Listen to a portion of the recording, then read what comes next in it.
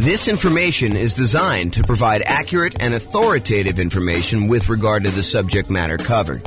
It is offered with the understanding that the presenters are not engaged in rendering legal, accounting, or other professional services. If legal advice or other expert advice is required, the services of a competent professional should be sought.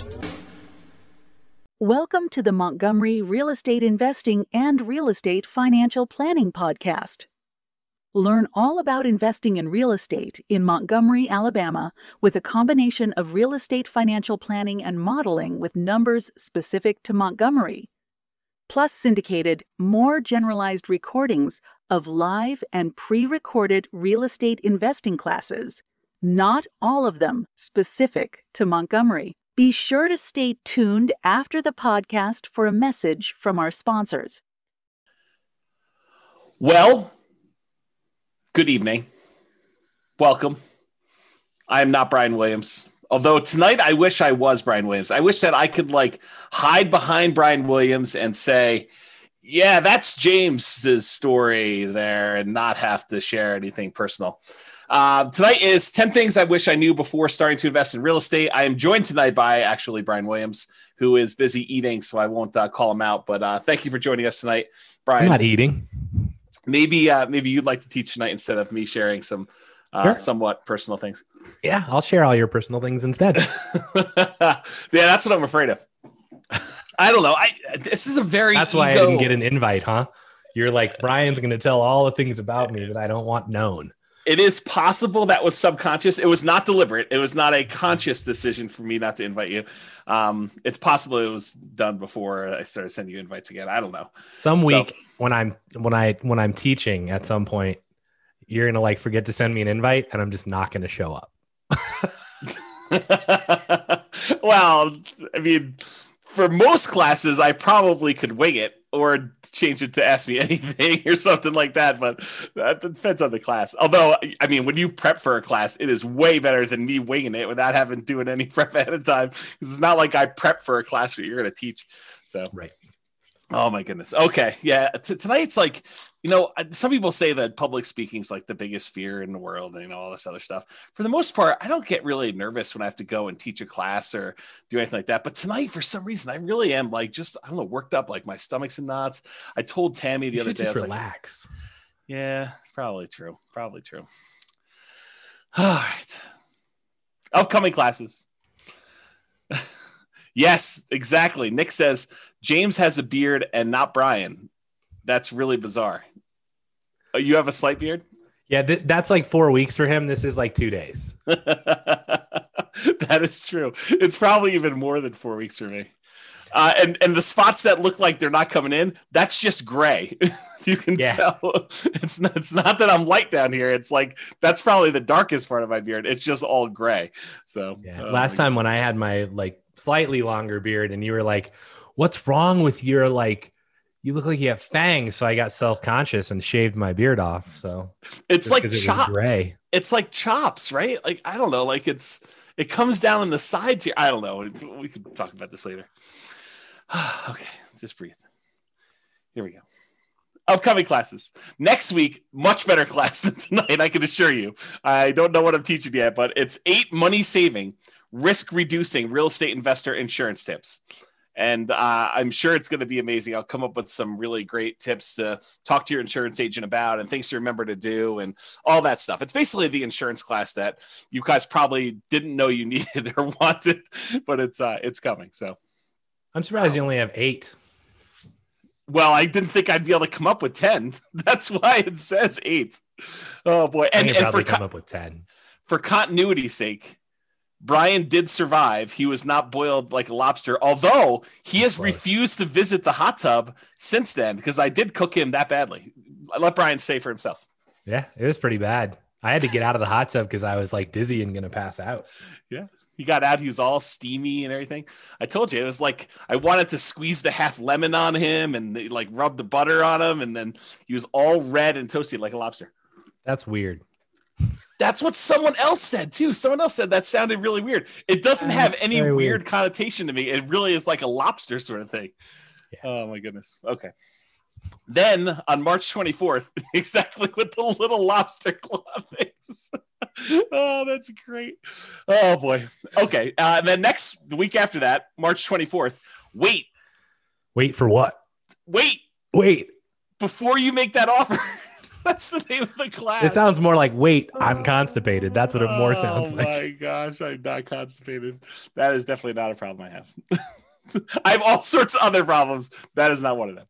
Okay, and then on March 31st, busy March, an alternative to cash flow, saving money with rental properties.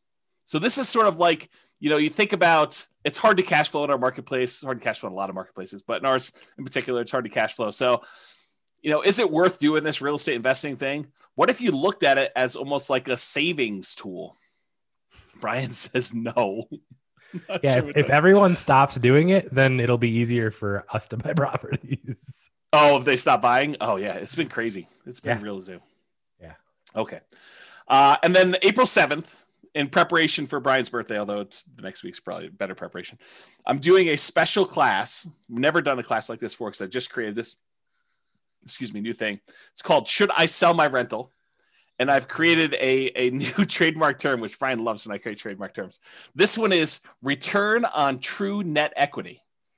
If you were going to walk away with equity from a sale after transaction costs, after depreciation recapture, after capital gains taxes, and you had a certain amount of money that you were going to leave with, what would you need to be getting on that return in order for you to consider selling your property? And what's the return you're getting from your real estate on that net amount after you calculate all your expenses? So it's a really interesting new concept. You're going to love it. It's going to be pretty amazing. And it kind of looks like it says redneck. If you kind of just redneck. I mean, it's the redneck, something. It does not look like that. Yeah. Oh my goodness. Thanks for that prep for my birthday. Yeah. Well, I mean, the next one is stress testing your real estate investing portfolio, part 1. And part 1, I'll give you a hint. Part 2 is not the next week. I know. I figured you were going to say part 2 is not the final one. Well, that is also true. Part 2 is not the final one. Oh my goodness. Yes. Class is going to be terrible tonight. You should all just leave. I agree. Because if you guys all leave, then I actually don't need to share. I don't need to be vulnerable. Everyone should call their friends and tell them to log on. Oh my goodness. If we can get to 100 people, everyone got 3 people to just log on tonight. That would be awesome. Oh my goodness. Okay. And if you don't like the classes, tell Brian, send him an email. He loves hearing about complaints about class topics because he has no input on what we're teaching at this point. He can suggest a class if he wants to. You can go to realestatefinancialplanner.com/suggest or call me. Just tell me what he'd like to teach. Oh man. But if you really don't like the classes, you can go to realestatefinancialplanner.com/suggest and you could suggest a class. You can vote on what other people Does anyone do that? There was a time when people were actively suggesting on there, but I really wonder if the website is still working because I haven't seen anyone in like 3 weeks on there doing anything. So either they're like, you're right, James, you have taught all the classes that we need. There's nothing else I could suggest. I mean, some of the ones you're coming up with are great because I wouldn't have thought of that one. Or who knows? Maybe they're just not willing to give feedback. Well, I mean, I know when we planned NCRAG for like the past 3 years, we're like, what are we going to teach that's different? And it's like, right, we've taught a lot of stuff. Right, exactly. So yeah, it's hard to come up with like, what else do you want? Because ask a question, we have a class for that. Like we have all 2 hours just for that question. That's right. Oh yeah, you want to know about that? Let me tell you the 2-hour version. Go listen to this particular class. Yeah, you know the thing that might be good? It might be time to bring back story time and like interviews. Yeah, that's work though. I mean, you got to like line up the interviews and it costs me a dinner. And no one can go out to eat right now, so it doesn't really cost me a dinner, but it costs me a dinner anyway. I don't know, it's just crazy. Yeah. Yeah. I got high anxiety for tonight. Okay. Introductions via chat. Please make sure that you send to all panelists and attendees so that Brian and the rest of the audience can see your questions that you're asking. And then who are you and where are you from? If you could answer that in the chat window, that'd be awesome. And then what did you wish you knew before you started investing in real estate? And if we get enough replies from you, then I don't need to share mine. So please be sure to share your things there. And that'd be great. Then if you have questions throughout the webinar, please do use the chat window. We will try to do that. And I will start looking through the responses here. What was the link for the suggest link? realestatefinancialplanner.com/suggest. So there you go. Oh, you're going to put it in there? Did you have to put HTTPS or whatever it was? No, they can paste it. Okay. I mean, Dan asked. I know Dan will know how to use those letters. He does. I'm not worried. He can probably tell us something about this. Right. He's going to tell us if the site is up or not, and then he's going to start suggesting stuff. Oh, man. Okay, good. Well, hopefully he's got some good suggestions. That'd be great. Okay. There's a podcast. This recording will likely not make it to the podcast. Well, it depends on how personal I get, really. If I keep it relatively sanitized, then it may not make it up there. If I really go and start, I don't know, crying on the episode, if I cry, it will not go up. I will tell you that right now. So there you go. Yeah. That picture actually looks remarkably like what I look like right now. Yours does not. Yes, that is true. Oh, that was great. I have a Rogue shirt on. It's just not gold. And I have about that length of beard and about that length of hair. Yeah. I think I'm wearing a Rogue shirt. It's just hidden. So. Yes, I know. It's unfortunate. Yeah.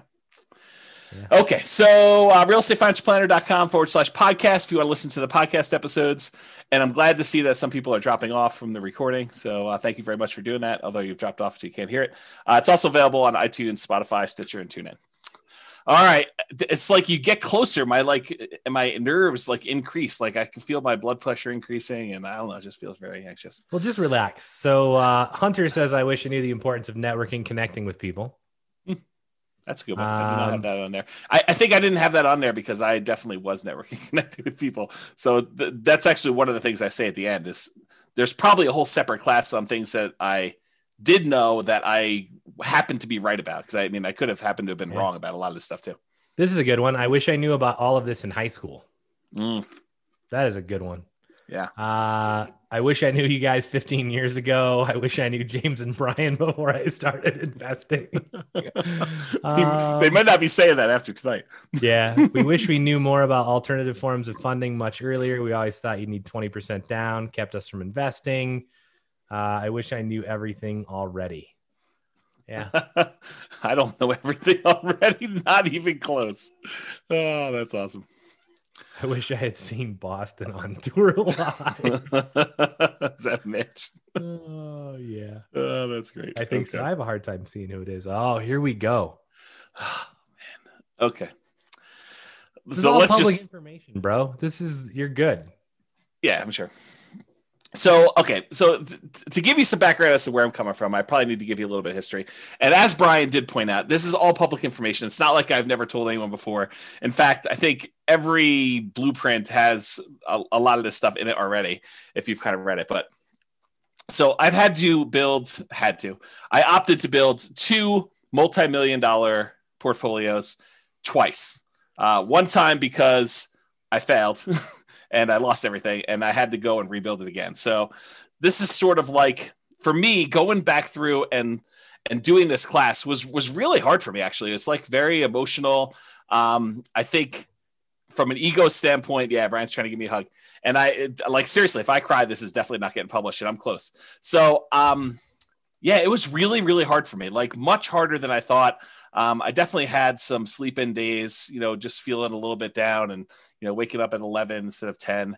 And, just a rough couple of days, 3 or 4 days trying to do some of this stuff. So yeah, so this is where I'm coming from. I'm coming from, I thought, I really did at the very beginning of this thing, like when I started doing the real estate investing, I don't even remember how long ago it was now. I really thought I was smart. I thought that I had studied. I thought I knew everything.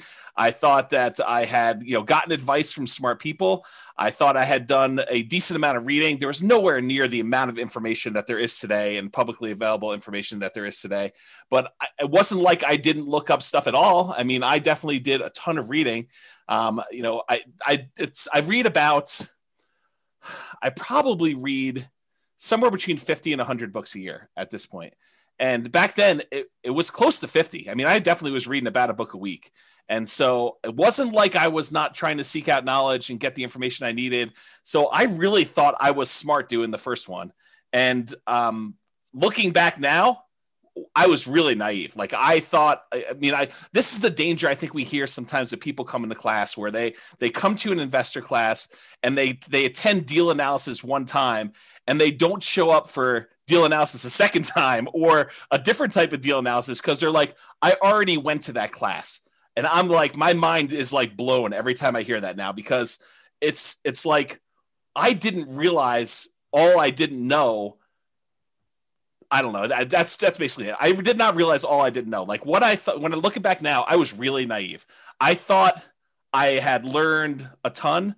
I know now that I have a lot to learn, and I still feel like I have a lot to learn. Like the more I learn, the more I realize, whoa, I don't know a lot about a lot of this stuff, and there's some stuff that I don't think I'll ever really know because some of it's like trying to predict the future and what's the biggest force or what's the biggest factor and what's going to happen here, what's going to happen here, and I think we've proven over and over again that sometimes making these predictions is definitely way wrong. So I don't know. Some of the things I'll discuss tonight, like what I thought I knew. I thought I knew back then. I don't even know what I'm trying to say there. Some of the things I'll discuss, I thought I knew back then, but I really don't know them. And maybe I don't even know them now. So I failed and I lost everything. Just for those that are not clear on that. I've since rebuilt. So in case you're wondering, this is intended to be some of the lessons I learned that I think might be helpful, although it's possible they're still wrong, or you could do the right. This is a great example from when Brian teaches his class on grit and tenacity and EV especially. But Brian talks about this a lot where you can make the right decision. You can do the right thing from an odds standpoint and still be wrong and still mess up and still fail and still have to like come back because even though you do the right thing, it doesn't always work out for you. And I think that was something I didn't realize at the time to the extent that I realize it now. And I think that'll come out tonight too. I will also tell you, I think I'm doing it smart this time. It's like I thought I was smart last time. I really do think I'm trying and being smart this time, but only time will really tell if I am smart this time because I don't know right now. You want to comment on any of that? I'm sure that people are interested in like when this was, if you care to talk about that at all. I also think that the EV point is one that people really like don't understand. And it's like, if I make one bet and I lose and it's a big bet, they quit. Yeah. And I think the important part here is that you made a bet and I don't know what your EV calculation was then. And I don't know how to even calculate what it would have been and whether it was a good bet or a bad bet, but regardless, like, you learned from it. And I think the important part is that you didn't just say, I'm done with this crap. Like you took a lot away from it. And, you know, maybe it took a minute to, you know, want to do it again, but you know, you came back and you've done it again. And in the process, you've used those learnings to help educate other people, which I think there is not much that's more kind of respectful than that. So, or commendable, I guess is a better word. Yeah. And I do appreciate that. And as far as time frame goes, a lot of this stuff, and it's not me being obtuse and trying to like hide things from people. And, you know, someone may point out something to me, hey, James, what about this? And I'm like, I totally forgot about that because I think it's not like a deliberate thing, but it's sort of like, I don't know, I repress them or black them out, or I try not to dwell on them. And so a lot of the past gets fuzzy for me. I try not to dwell on it because I think I get like, I don't know, I go into these like dark spirals and stuff like that. And I will tell you at the time. So like, I'm trying to think of when this was. I think we started buying properties in 2000. And it took me a little while to get up to speed to do stuff like that. That was the first kind of round doing this. And I had looked at properties, doing property and stuff even before then, but the 2000 was the first one we bought. And then I think my bankruptcy was in 2013. So if you get a feel for that. And so that's sort of like a time frame for you to figure some of that out. A lot of the details I don't remember. And if I do remember, I'm happy to share them with you. But and the other thing I don't want people to do is, and there's a tendency for people to do this, right? Like, I don't know, I'll tell people I have ADD or something else, and they'll come up to me afterward and they'll want to share the ADD, you know, sort of stuff with me. And I do get the idea of like, you know, you're looking for someone who's similar, but please, for my mental health and maybe probably even for yours, please don't come up to me and try to share about like all the bad stuff that's happened to you, because I have a hard time getting back there myself, and it can really impact me for a couple of days. And I'm not trying to be mean about it. I would prefer it if you were sensitive to, don't try to bring me back there, even if you're trying to share that you've come out of it too, and that we have that in common, because it hurts me. It hurts my feelings, and it upsets me. And so I don't want to, I'm not trying to do it to be mean to you. It's just hard for me to do it. So yeah, this is why this is never getting published, by the way. Yeah. Cause I definitely get sensitive about this. And I like when things all bad went really bad and like things got really rough for me, like it's when you make the EV bet, you think, okay, if I fail, I can recover. When you're in a period where you feel strong and you feel secure and you feel like you're confident about doing something, and something bad happens to you, you think, okay, I'll just go ahead and fix that and I'll recover and I'll be back the very next day and I'll go back stronger and I'll just, make another bet. It did not work out that way for me. Like for me, it was rough. I mean, long periods of trying to get even a little bit of mojo, confidence, whatever you want to call it back. And it was hard. It was definitely a lot of inner game stuff. And yeah, I get worked up even thinking about it. Okay. So I think it's important though, like it's not outside of this, right? I mean, there's other things that you've talked about and I've talked about as well, where it's like, I think a lot of times, I think this is actually the reason this class should get published, by the way, is that this shows like the side of, hey, there was a point in time where you thought everything was great and then it wasn't. Yep. And then you made it through it, right? You didn't give up. You didn't quit.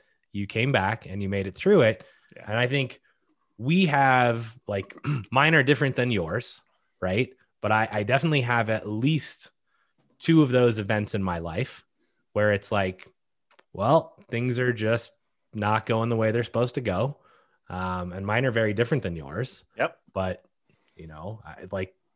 all of us have those. And I think it's important to actually, it's hard, but I think it's important to actually discuss them and know that, if nothing else happened, your comfort zone expanded. In much the same way that, who was it? Was it Ford basically said, if you lost everything today, what would you do? Right.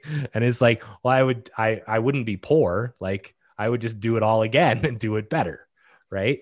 Yeah. And I think that's important. And so to comment on the Ford thing, because I definitely remember that quote, and I remember being, a very arrogant, very cocky, 20-something-year-old, whatever it is, thinking very similar things like, okay, well, if I do it, I might as well fail big and then I'll come back and I'll just recover and I'll do it again.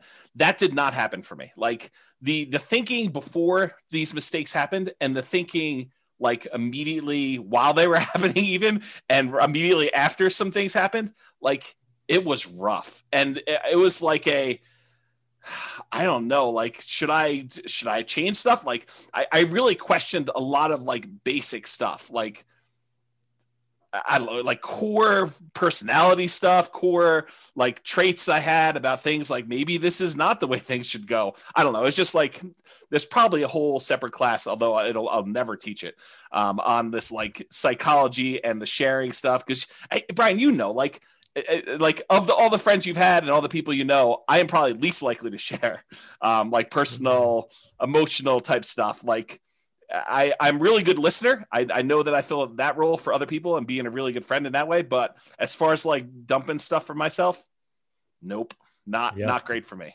So yeah. I don't know. I think the impact of you sharing or expand it to anyone, right? But I think the impact of you sharing what's happened probably has a much broader impact than you actually will ever know. And so, you failing in this way probably helps lots of other people hopefully not fail. Yeah. Yeah, I hope that's true. I really do. In some ways, it's like if I can prevent one person from being in that situation that I was in, that's worthwhile, right? Like trying to stop somebody from having to go through what I did, or at least maybe someone who is forced to go through something like I did, at least knowing that one person came at this, so there is a path out if you could get there. Yeah, I don't know. Maybe that's it, but yeah, I'm getting teary-eyed. I need to refocus for a second. So yeah, okay. So I'm just gonna try and make you cry even more. Because when you get teary-eyed, I get teary-eyed. So I'm just since you're halfway there, let's just push you over. Oh my gosh. Here we go. Yeah, I mean, people in the comments are like, I agree with what I said. Makes sense, James. You're doing great. Those convos are those that really hit home with newbies. You guys are awesome. Sharing your vulnerabilities to help others is commendable and very helpful. Thank you. And then somebody says, I didn't know this of your past, but seeing where you are now, it only makes me admire you even more. Right. And then you are awesome, James. See, I appreciate that. Thank you. So there you go.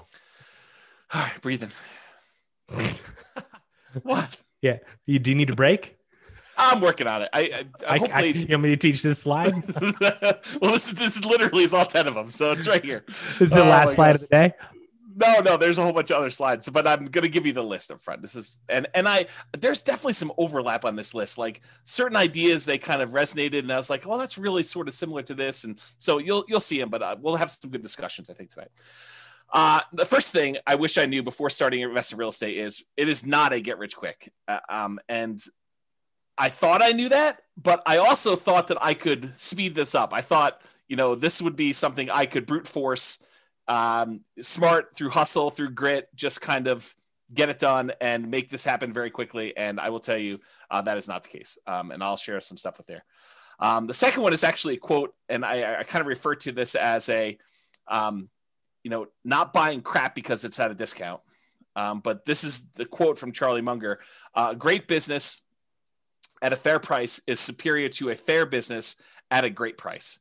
And I'll talk a lot about that today as I kind of talk about some different things. But the basic idea is just because you can get a property at a discount does not mean that's the property you should buy. There's really compelling reasons to buy quality. And I will talk about some of those tonight. And that was one of the big lessons I had from kind of version 1 versus version 2. Yeah. What's interesting, I know this quote, right? I've heard it from you a lot. I've seen it from his book that I've not read. But, I remember when I was starting out and we were driving around and this just occurred to me. Like I've never thought about this way before, where I was like, yeah, I want to buy stuff that's just ready to go. Like I'm not wanting to do any work. And you were like, that's just not normal. Like it's not what anyone else is doing. And I was like, I don't really care because I don't know how to swing a hammer. Yeah. Right. Like I can maybe clean the house and have it recarpeted or repainted, but that's the max. Yeah. Right. And I think about this quote now and I'm like, in some form, I'm buying a great house at what was a fair price. Yes. Instead of buying even a good house at a great price. Right. And it turned out remarkably well. And I actually think that in a sense, many of, all of the people that are buying the, new construction builds are essentially doing this. Yes. Which I think only bodes well for them in the long run. Yeah. And so I'll make a comment on this because I don't think I have a slide in this, although I probably should have included it. And if I ever do this class again, which I probably will never do. We should the 44 of you that are here. Congrats. Yeah. You're the only 44 that are ever going to see this. Exactly. So here's the interesting thing. So Warren Buffett, who is Charlie Munger's business partner, they both do Berkshire Hathaway. So Warren Buffett originally learned from a guy named Benjamin Graham. Benjamin Graham was a college professor, a real estate investor, kind of ran a mutual fund or a hedge fund, whatever you want to call it. And this is, Warren Buffett went to college at, I think, Columbia and learned from Benjamin Graham how to be an investor. And Benjamin Graham wrote a great book. It's called The Security Analysis. And he talks about his strategy. He also wrote a book called The Intelligent Investor. And so Benjamin Graham's strategy was to buy deeply discounted properties that a lot of times they were on their last leg. He used to refer to it as cigar butt type deals, where you buy a property, you pick up a cigar butt and it's got a couple good puffs left in it that is going to bring you some revenue. And so that was sort of the strategy that Warren Buffett was using that Ben Graham taught him. And that was Warren Buffett's primary strategy of buying deeply discounted property, something that was distressful that they could have, a couple last puffs of life where they could make some money for him. And then he could eventually sell them off and do that. And so he'd look for discounted properties, buy them when their value kind of returned to normal, or he could get a little bit of money out of them. Then he would eventually sell them. Along comes this guy, Charlie Munger. Charlie Munger also grew up in Omaha. They were 8 years apart or something like that. And Charlie went to California, became an attorney, and started doing some investing there. And somehow they came back and re-met back in Omaha.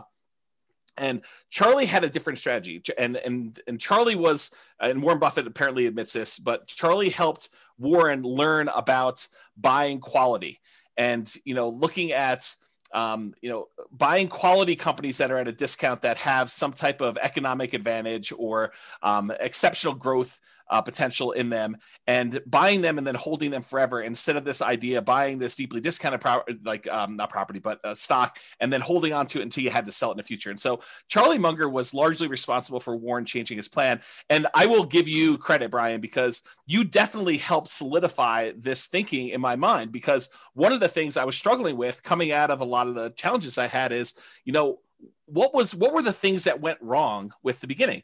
And sometimes it takes someone else doing a strategy and seeing, how that works, because a lot of times we can't visualize how things work and really what the problems are going to be until someone else does it. And you're like, oh, and especially when you have unprecedented insight into how things work, because I think being as close as I was to you, I got to see a lot of how this was working out for you. And I was like, yeah, this definitely reinforces some of these concepts that Charlie Munger was kind of teaching Warren Buffett. And so that's sort of how I look at it. Not that I am Warren Buffett and you're Charlie Munger. In fact, it's probably the opposite, but the parallel in my mind, at least, is there of you coming in and helping me realize that this quote, this idea was more true than I wanted to originally believe, and seeing it in a different way.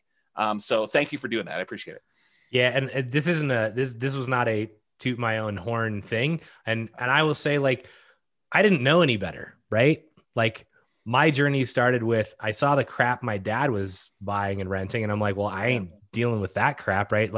Don't do any work for 20 years. You go in and the carpet's torn up and the sink's falling off the bathroom. There's barely a shower. I'm like, that's just stressful. Right. So I'm like, I'm not doing it that way. And the only other thing I knew was the place that I lived in. And I was like, I bought the exact thing. Right. And then I was like, well, I know how my landlord is currently doing this, and they seem to be making a lot of money. So buy one of those. And then it was like, well, why not just go buy these? Right. And I mean, a lot of it was, there's definitely timing and luck and market and a whole bunch of other things. Right. But for me, I think this is where, if you guys hear us teach something, I mean, we're probably right, but we could be wrong, right? I mean, and this is what it is. If you think that your plan is good and you vetted it and you're not just guessing, then go try it, right? Don't be afraid to step out of the norm. Cause I remember every house we'd pull up to and James would be like, we'd walk through a house and I'd be like, yeah, this is just not really ready to go. And he'd be like, this is what most people are buying. And I'm like, yeah, well, it's not what I'm buying. So pass. Right? That's true.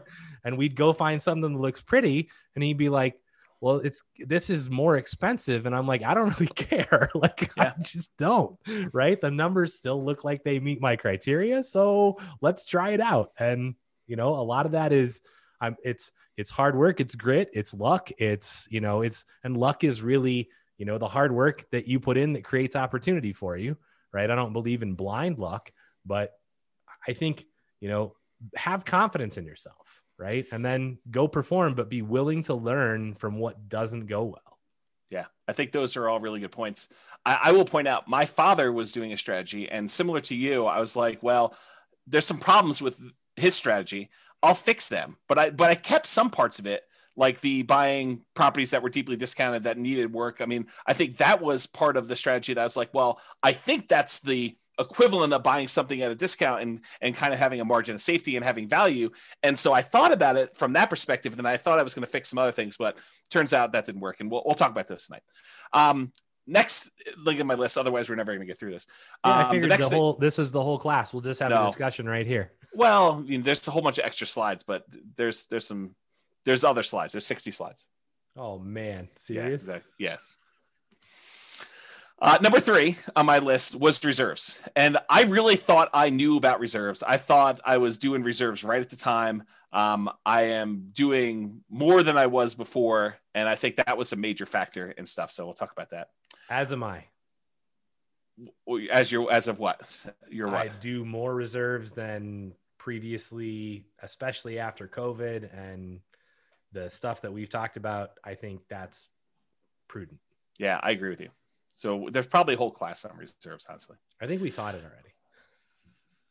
already. Maybe. There's some stuff I have yet to build about reserves that I still want to create, but I didn't understand the return quadrants nearly as good as I do now, and some of the nuance and subtlety in those things. And so that's a big one that I think is a factor.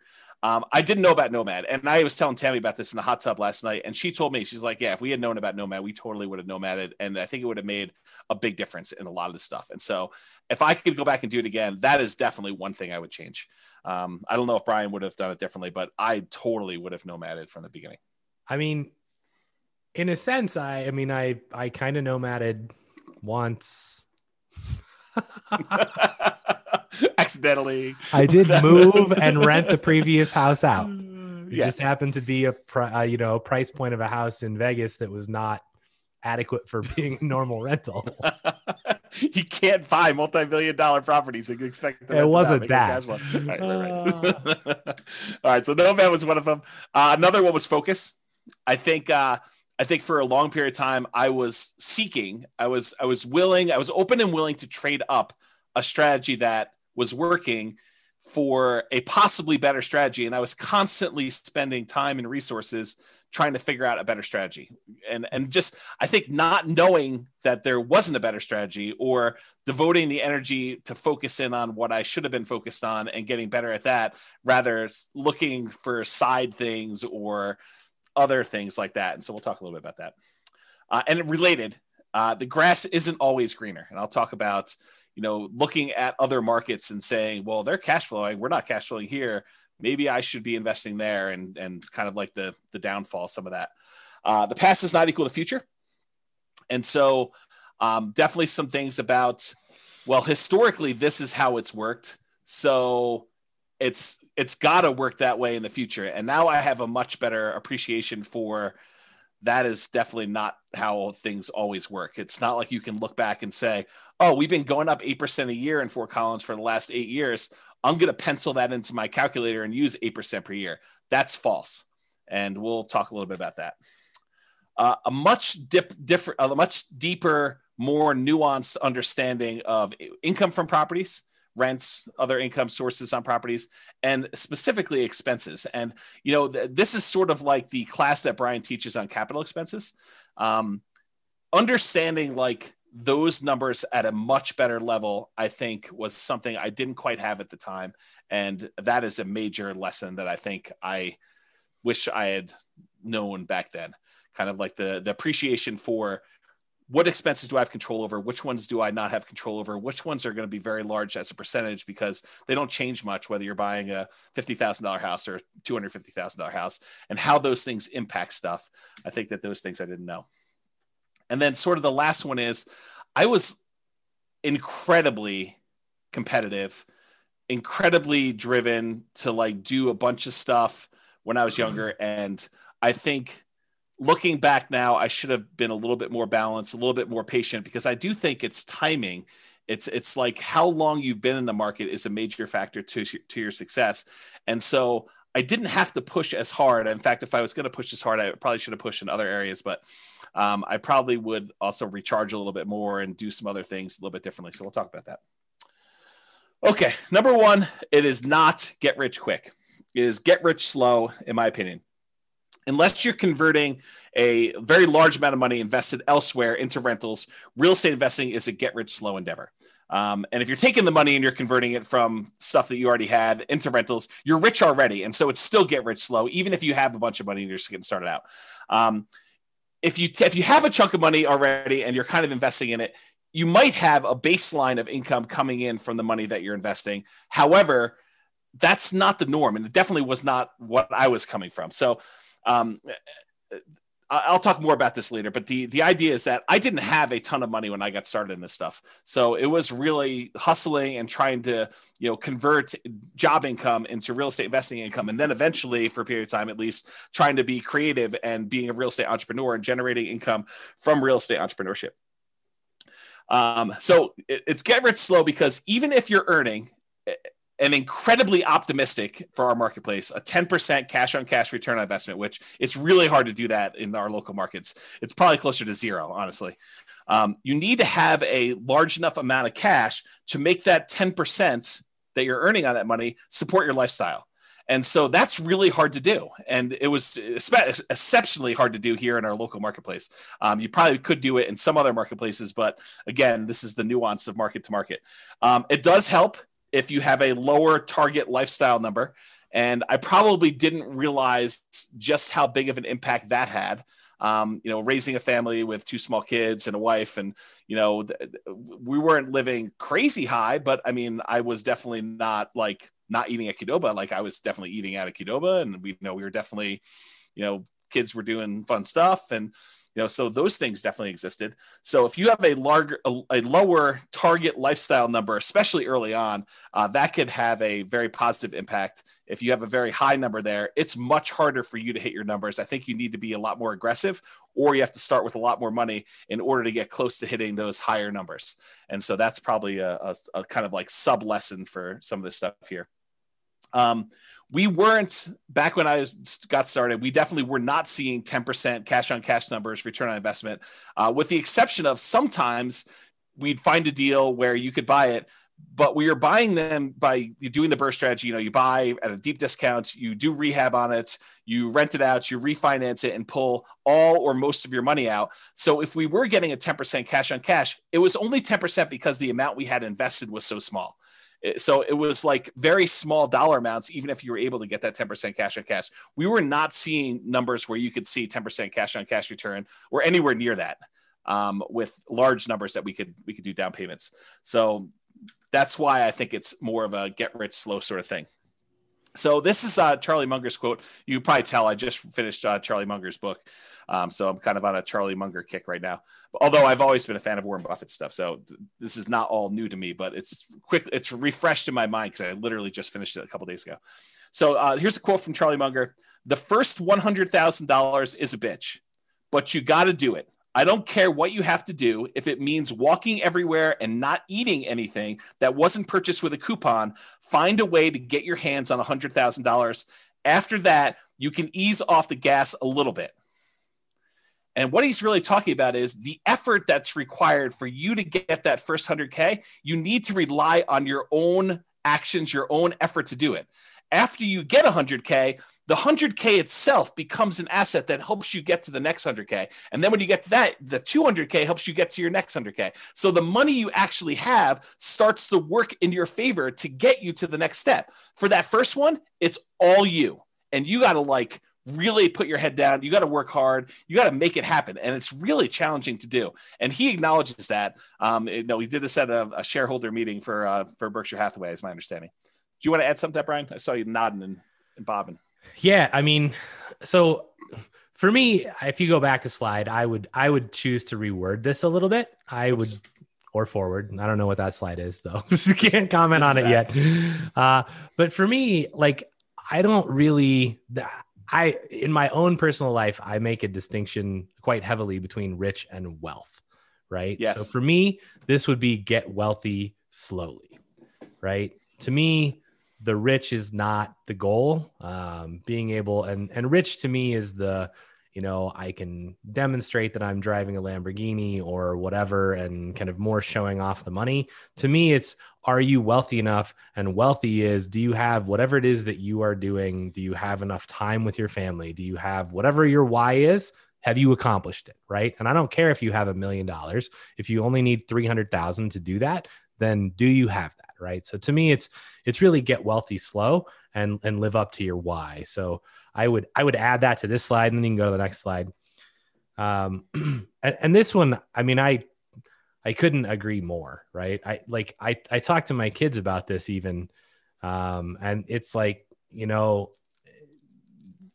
when you start out, things are going to be hard, right? What you see now is not where you will start, right? This is, like, yes, you'll not live in the house that we live in. You will live in a shitty apartment that has 1 bedroom and 1 bath. And, and I tell them this story. Like, I had a college roommate, and we rented a 1 bedroom apartment that had a kitchen that was literally like 6 square feet, right? Like, not very big.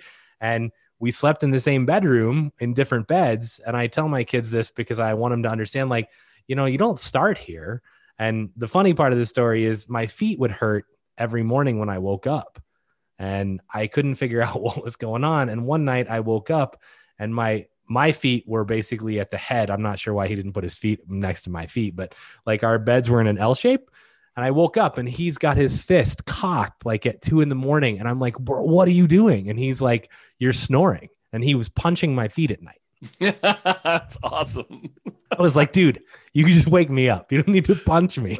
That's great, it was horrible. But yeah. I think knowing that you're going to have to go through that. And I try to explain to them, even though, the oldest is 13, I'm like, when you get that first chunk of money, you can then use it to invest, which then makes you more money. And the more that you have, the easier it is to make, the more opportunities you have, which totally seems unfair, but this is why you have to put your foot down, like on the gas 100% right now, and get yourself to the point where you have some money to actually be able to earn it. And whatever is in your head as you hear me say this, if you right now are like listening to this and you're like, but I have, kids and COVID and tough shit, right? It doesn't matter. Like, and I'm not being a jerk. It doesn't matter. Like, there are other people in your situation that are going to do it. And so if anyone can do it, you can do it too. And what you have to know is you just have to decide you want it bad enough, right? In any situation, you can eventually get there. So it might take you longer. That doesn't matter, but you have to be dedicated to the process. And once you start it, as Dan just said, right, it does snowball, and it becomes almost at some point, you're like, well, that's almost too easy, right? Like, okay, well, I have all these properties and this, 20-unit apartment comes on, and I'm like, well, I can just go refinance out of these other 2 properties and buy this thing. Yep. And you're like, well, that's stupid. I never would have been able to do that 10 years ago. Yeah. Right. And you don't realize how it becomes easy, but it's not been easy. Right. It was a ton of hard work that most people are not willing to put in early on. So, yeah. And at any point, really. Yeah. And then the longer you do it, I think your philosophy changed a little bit, but we can talk about that another time. But I think it's like the early push, it's all your effort. And then later on, it becomes slightly less your effort because your other investments are kind of like pulling their own weight. And then you kind of get compounding. So you could do less and less, or you can keep pushing and grow faster. I think that's how you can look at it. And I think, again, it goes back to that first slide is, have you hit your point where you're like, yeah, I'm at my why. I don't need to have Warren Buffett's, billions of dollars, or Bill Gates's billions of dollars. I mean, just, it's not necessary. Yeah. So to kind of go and explain this a little bit better, this is from another website. I didn't create these charts. It's from 4pillarfreedom.com, and the web address for where I got these charts from is on there. But this shows you, if you're trying to accumulate $1 million and you're investing $10,000 annually at 7% annual rate of return, it shows you the amount of time it takes you to get to each $100,000. So the first one takes you 7.84 years to get to the first 100K.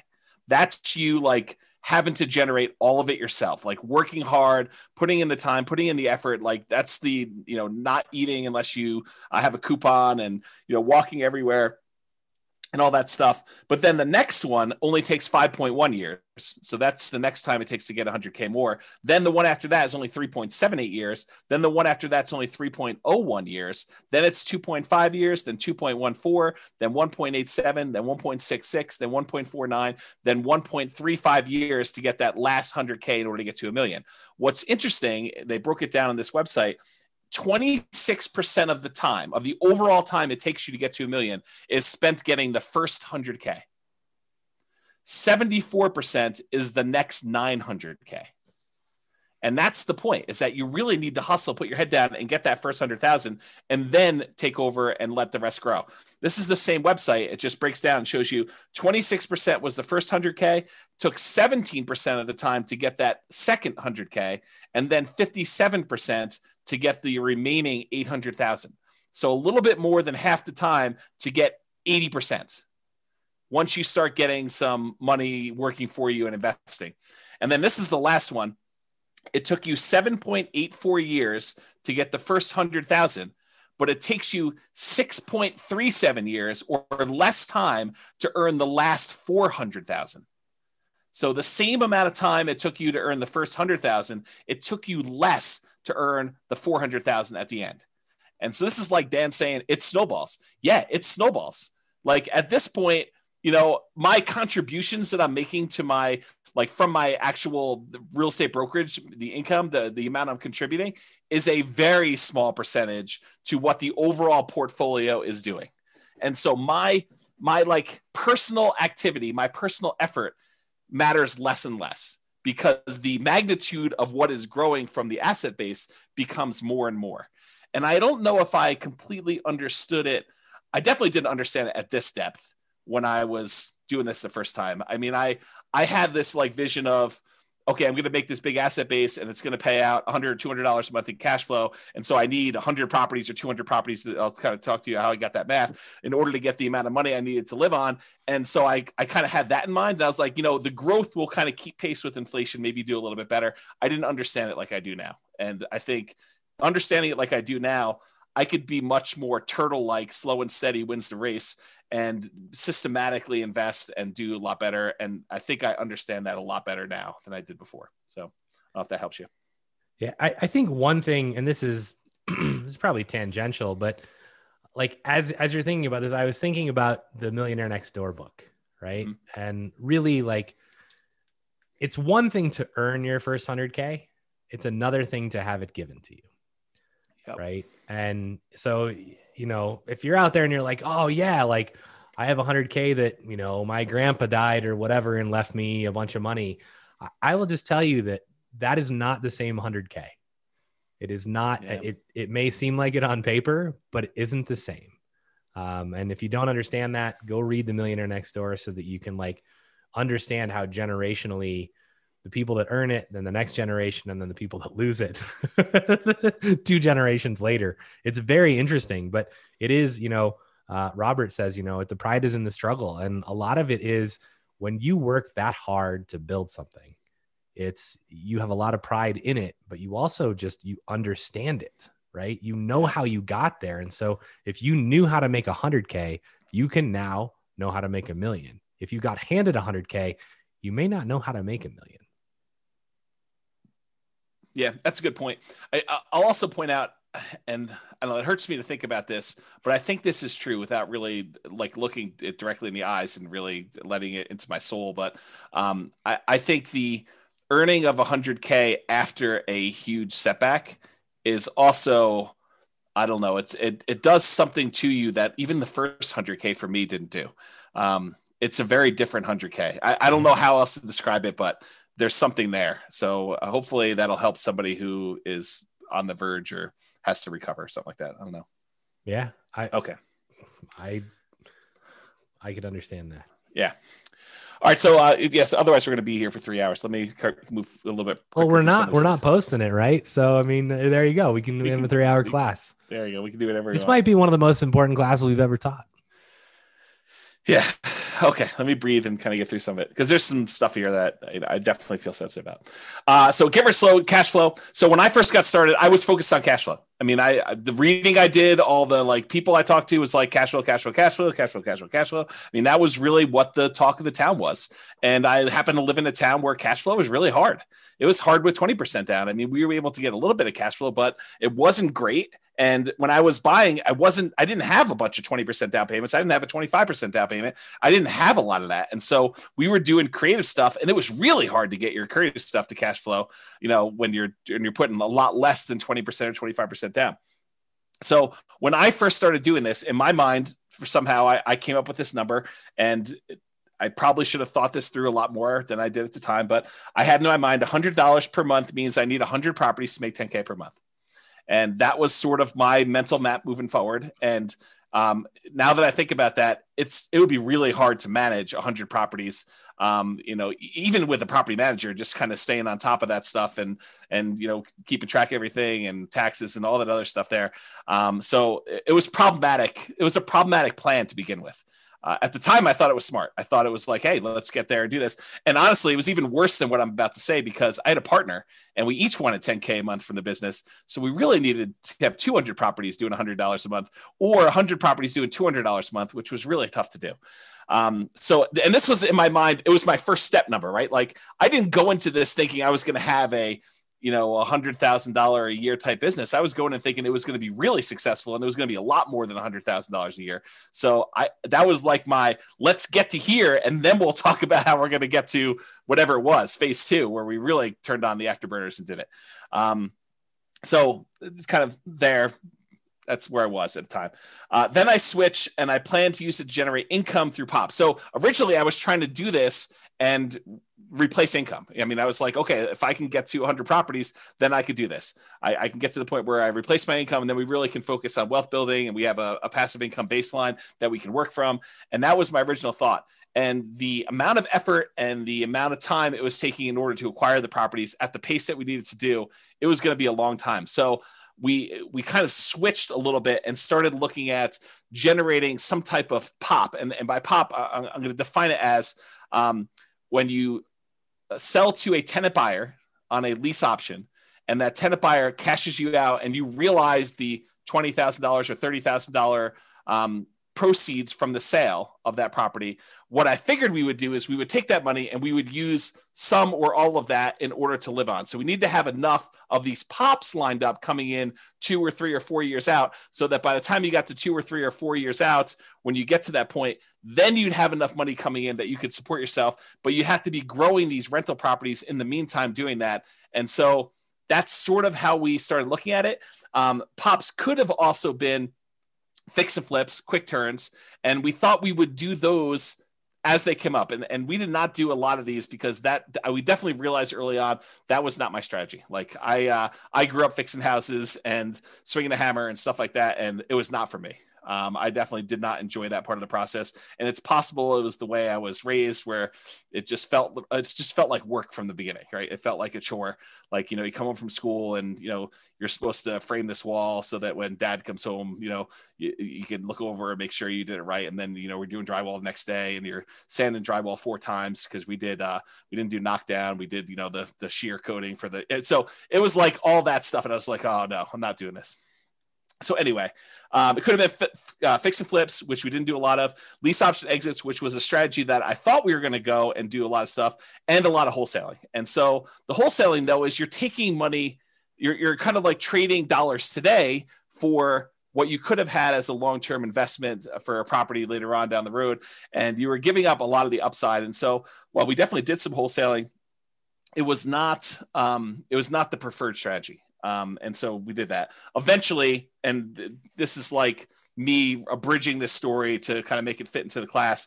I eventually opted to go to make the POPs actual real estate brokerage commissions. And so all I had to do is help someone buy a house, and I could get paid, $10K or whatever it was, to do that. And so that's sort of how that evolved, from doing the creative entrepreneurship, where I had to go talk to a whole bunch of sellers, get a seller to agree to sell a property at discounts, to then put a tenant buyer in there, or, wholesale the property to someone else in order to make that money, to just helping someone else buy a property that was already done to that point. And so for me, it made a lot more sense to do the POPs as real estate commissions.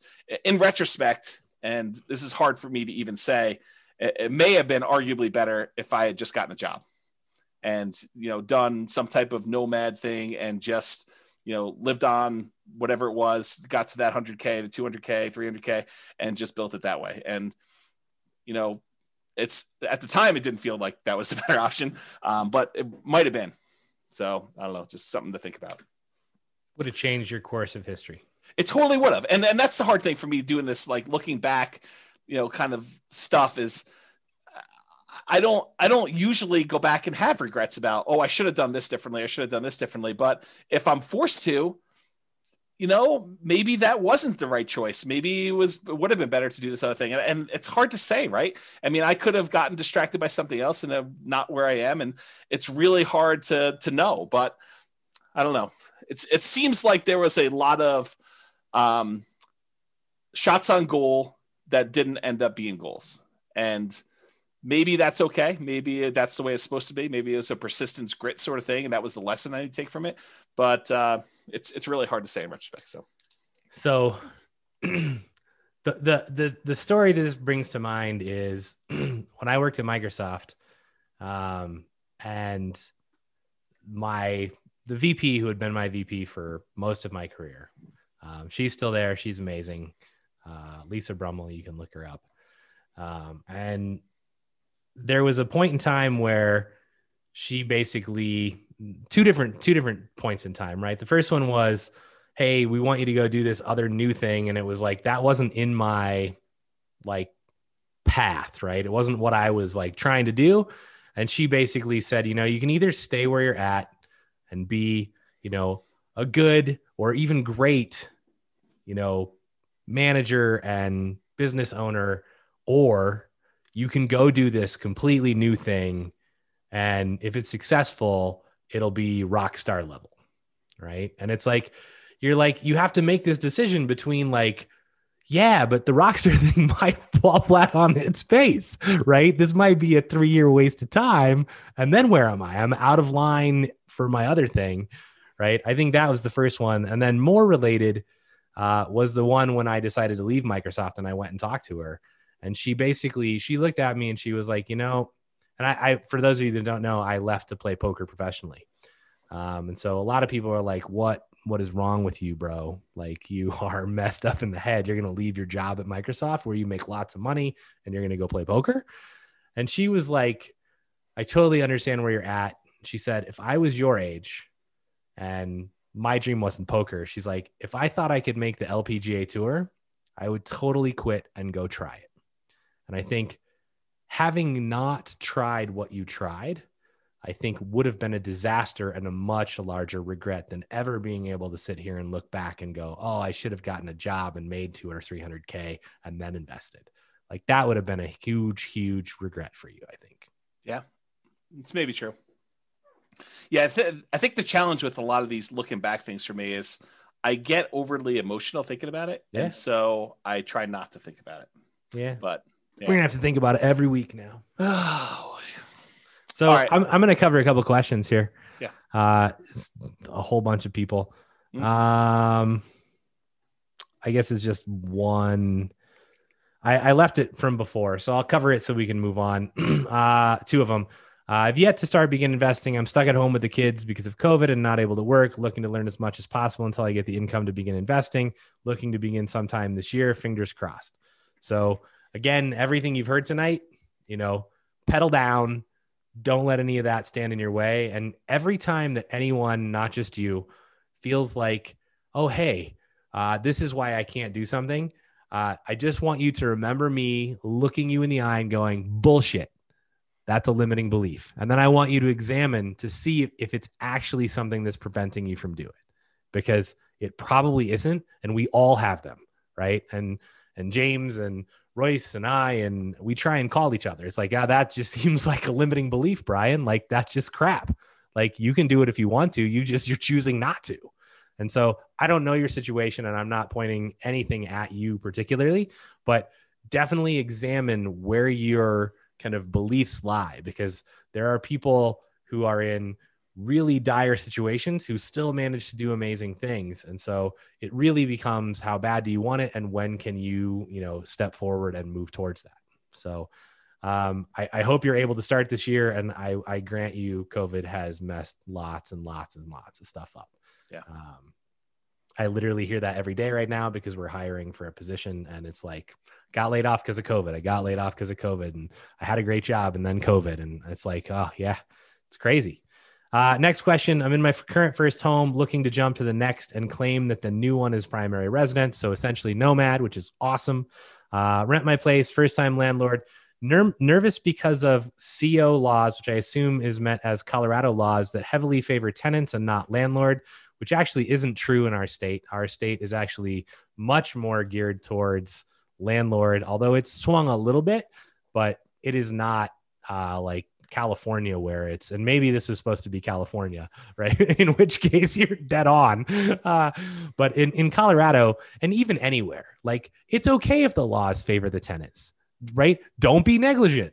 Like treat your tenants as human beings. I mean, and most of this stuff never comes into play. So don't let tenant or landlord laws heavily favor one way or the other deter you from being an investor.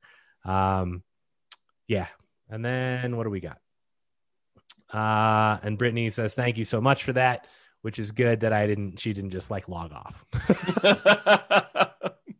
So you already have the right mindset, Brittany. I will just say that, like for you to actually hear me say that and be like, thank you. Like you're going to make it. So yeah, go get it done. Yeah. You're well on your way.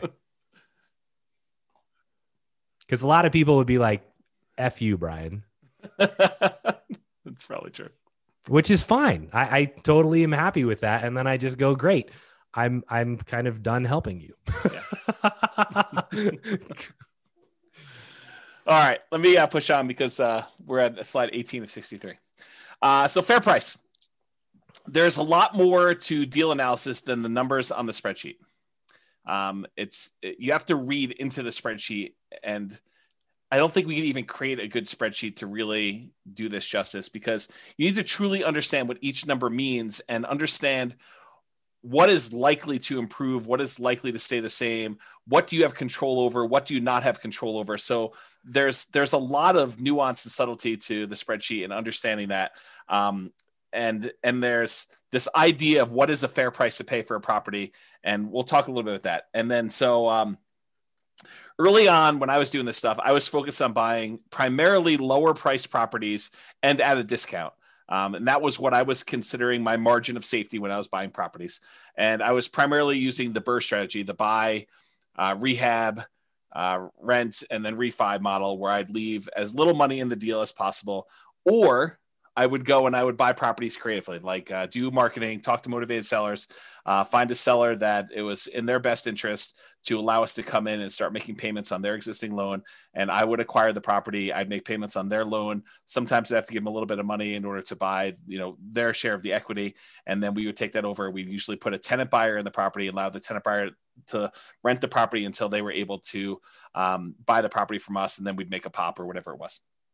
So that was the two primary strategies I was using, but the discount part of it was not the only margin of safety. And that's the really important takeaway that I definitely understand now that I didn't understand before, is that buying a property at discount may not even be the best margin of safety that you can buy.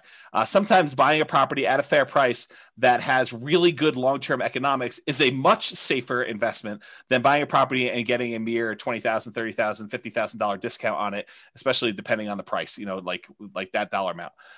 And so there's a really good chapter in the Tao of Charlie Munger by David Clark.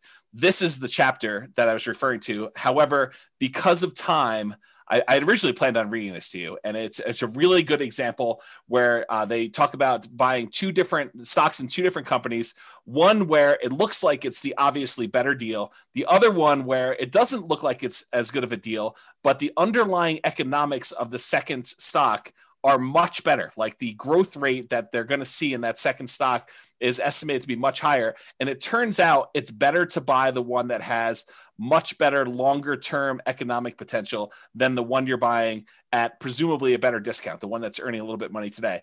And so the temptation for you in real estate, the equivalent is sometimes you're tempted to go buy a property that has $100 a month cash flow now, when it would have been better for you to buy the one that has break even or slightly negative cash flow if that other property has better long-term economics. It's in a better part of town. It's a better quality property. It's a better, the maintenance on the property is going to be lower. We're likely to see higher rent increases on that type of property than one in a D-class neighborhood. It's all these kind of like subtle nuances that make the difference in property selection. It's not always about, oh, this one makes positive $100 a month. This one makes negative $100 a month. I should always buy the $100 one positive. That's not true. And I think I didn't realize that to the same extent that I realized it today, that quality comes in different forms. A fair price is not just discount from the current appraised value, is that you really want to look at this. And on that note, and I don't have time to teach an entire class on this, and there's definitely going to be an entire class coming on this, but I just made a whole new series of charts for you that now shows the rate of change of any variable in the real estate financial planner. So for example, this is a chart showing you total true cash flow on a portfolio of 4 properties, 3 of them rentals, 1 of them you're living in as a nomad. And it shows you the total true cash flow. Each line is a year now. I made this a year chart. And this is where you actually pay off property 1. And then this is the first one paid off. The second one paid off. This is the third one paid off. And this is where it increases. But the part of this chart that I want to show you, it's not just raw cash flow. Part of now what I think you need to look at, and part of what I didn't understand before, is which one are you likely to see your rents increasing faster? And so now I can show you with this dotted yellow line how quickly the rent is increasing. And so the rate of change, the percentage that the rent is increasing, is on the right-hand side. This yellow dotted, this orange dotted line now shows you how quickly rent is changing over time. And then you could see the normal economics for a lot of properties is the rent tends to slow down over time because you've already got to the certain point where it's a certain dollar amount, and for it to grow more, it's growing at a slower rate. But that's not always true. And so there's a lot to go through with this chart, but I just want to point out that we're not just looking at raw rent. We're also looking at how quickly rents will grow, how quickly property values will grow, what the quality of a property is, and the things that are related to quality, like lower maintenance and lower vacancy and lower turnover and all those other things. They all have an impact on things, and they're more important than you might imagine at first. And so that's sort of the lesson that I kind of want to take away from that. And all of those little nuggets, yeah, when you don't come back to the same class that we teach the second time and the third time, those are the nuggets that you miss. And those nuggets become really important. I think they do. Because, there's like the first glance of how the blocks sort of fit together. And then you start realizing, it's more than just the blocks fitting together. It's like, what order you place them in, and, the orientation of them, and how big of a gap do you put between the blocks. And this is literally why I went to the effort to teach people how to build the spreadsheet so they could see the interaction between the numbers, right? Which is a huge, it's not going to happen, but that's the goal, right? It's like, how do you get people to understand this is how all the numbers interact? And the only way you do it is you go through and you figure it all out on your own. Yeah. Yeah. And Skylar says, I'm definitely going to read that. I'm assuming she means that article from the Charlie Munger book, but that's just one page of the book. And honestly, there's lots of other examples. If you search the web, you could probably find versions of that, but it's a pretty good example of why it's not obvious that you always pick the one that seems better at first blush, that you have to look deeper than just cursory surface level type numbers. Yeah. Tao of Charlie Munger. That's the name of the book. Okay, reserves. And we probably need a 2-hour class on reserves, but I'll give you like my, one slide version of reserves tonight. So at the very beginning, I was really stretching to even buy a property. Like this was me relatively early on trying to, get started, make stuff happen, kind of like push a little bit out of my comfort zone to do things. So I was stretching, and I probably had some reserves, but nowhere near the reserves that I found out later that I was supposed to have, and not even close to where I am today with the amount of reserves that I keep. So like, if you look at my progression of like how much I think you need in reserves, I started off with basically 0. I thought totally incorrectly, but I thought at first that having access to a large amount of credit was good enough for reserves. Oh, that was wrong. That was way wrong. But that's where I started. I met with a CPA early on with a few properties, and they told me 6 months of reserves for each property. That like hurt me. It like after that meeting, I felt like that's too slow. There's no way I'm going to be able to have 6 months of reserves and hit the numbers I need to hit in order to get to my 100 properties with $100 a month. That doesn't make any sense to me. Like, there's no way I'm going to be able to come up with that money. I don't have enough money for 25% down. So like, I'm not going to be able to do that. So I got to buy these properties creatively in order to do the creatively and to be able to support myself and have this money coming in from, either doing BRRRR or creative financing or whatever. I mean, I need more. I need speed. I need velocity in order to kind of hit my goals. So this 6 months, I fought that advice hard. Like mentally, it was hard for me to do. Emotionally, I mean, deep down, I knew it was right. Like I was like, that's why I fought it so hard. I was like, how can they say that? But like you have to get there. It's just, you're fighting it. You're like, this is going to hurt me. This is going to slow me down. I'm not going to be able to hit my goals. And that really, I struggled with that for a long time. I was like 6 months. I mean, there's no way we can buy at the pace we need to buy. If every time I need to buy a property, I need another 12K beyond what I need to get into the property and all the reserves I need on the other properties. There's no freaking way. There's probably a really good lesson here in that, because like one of the first times I heard about reserves in a way different than I thought about them, because I just thought, well, I've got enough to cover stuff if it comes up, and I'm not really concerned, and I've got lines of credit if I needed it. But I think if you ever find yourself like really fighting something, you might want to just stop and go, maybe they're right. Because when I heard reserves, I actually heard it from people in the mastermind group, and it was like, they were like 2 years, like really experienced investors who'd been in the game for 30 and 40 years were like, you want to weather anything, you need 2 years of reserves for every property. And I was like, there is no freaking way, right? Like that is absurd discussion. Like, how is that even possible?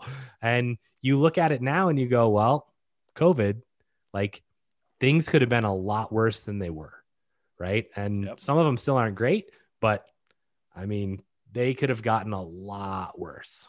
So you can easily go, oh, well, if you didn't have rent coming in for any of your properties for a year, would you be okay? If not, do you have enough reserves? It's hard. Yeah. Especially when you're trying to grow. Once you're in like stabilized mode and you're just like, yeah, I can just save more money and like not spend anything. And yeah, it's easier to build that up. But if you're trying to grow, you're like, I need to use this money to go buy another house. Yeah. I think that was what was so hard for me, is I was like, there's no way I can do this reserve, 6 months of reserves, and still grow at the pace that I need to grow at in order to hit even reasonable goals. So I really struggled with that for a long time. Then eventually I did build up 6 figures in reserves, which I thought was a compromise at the time to what I thought, was good. It was a healthy 6-figure reserve. It wasn't like just over 100K. But even with that, like that was before the first failure. Like that was my reserve amount before I kind of had this big crash and stuff like that. I was not prepared for a prolonged loss of income and a real estate market correction, and not knowing when the market correction was going to end. And I got to the point where I was like, I wonder if I'm throwing good money after bad. And I really struggled with that for a long time. I talked to my advisors. I like had some very, long conversations, sleepless nights, just struggle with that decision and how it went down. But I mean, I'm way more than that now, more than 2 years, in case people are wondering. Okay. All right. Return quadrants. And I'll try to go through some of this fast because I realize we're a little bit behind on time. So, and there's a really good, very long article I wrote on these return quadrants and kind of some of the nuance there. It's under realestatefinancialplanner.com/return-quadrants, plural. And if you go there, there's some detail. It's me writing out like almost a 2-hour class for you on these things. In fact, I probably should publish a book on this, but this is what I mean by the return quadrants, by the way. The 4 different areas you have returns, and then the reserves part here, and the total you get there. You guys have probably seen me teach this in class. And here's one of the things I want to point out about the return quadrants. And it has to do with what you hear versus what I'm actually saying. And sometimes I think they're different.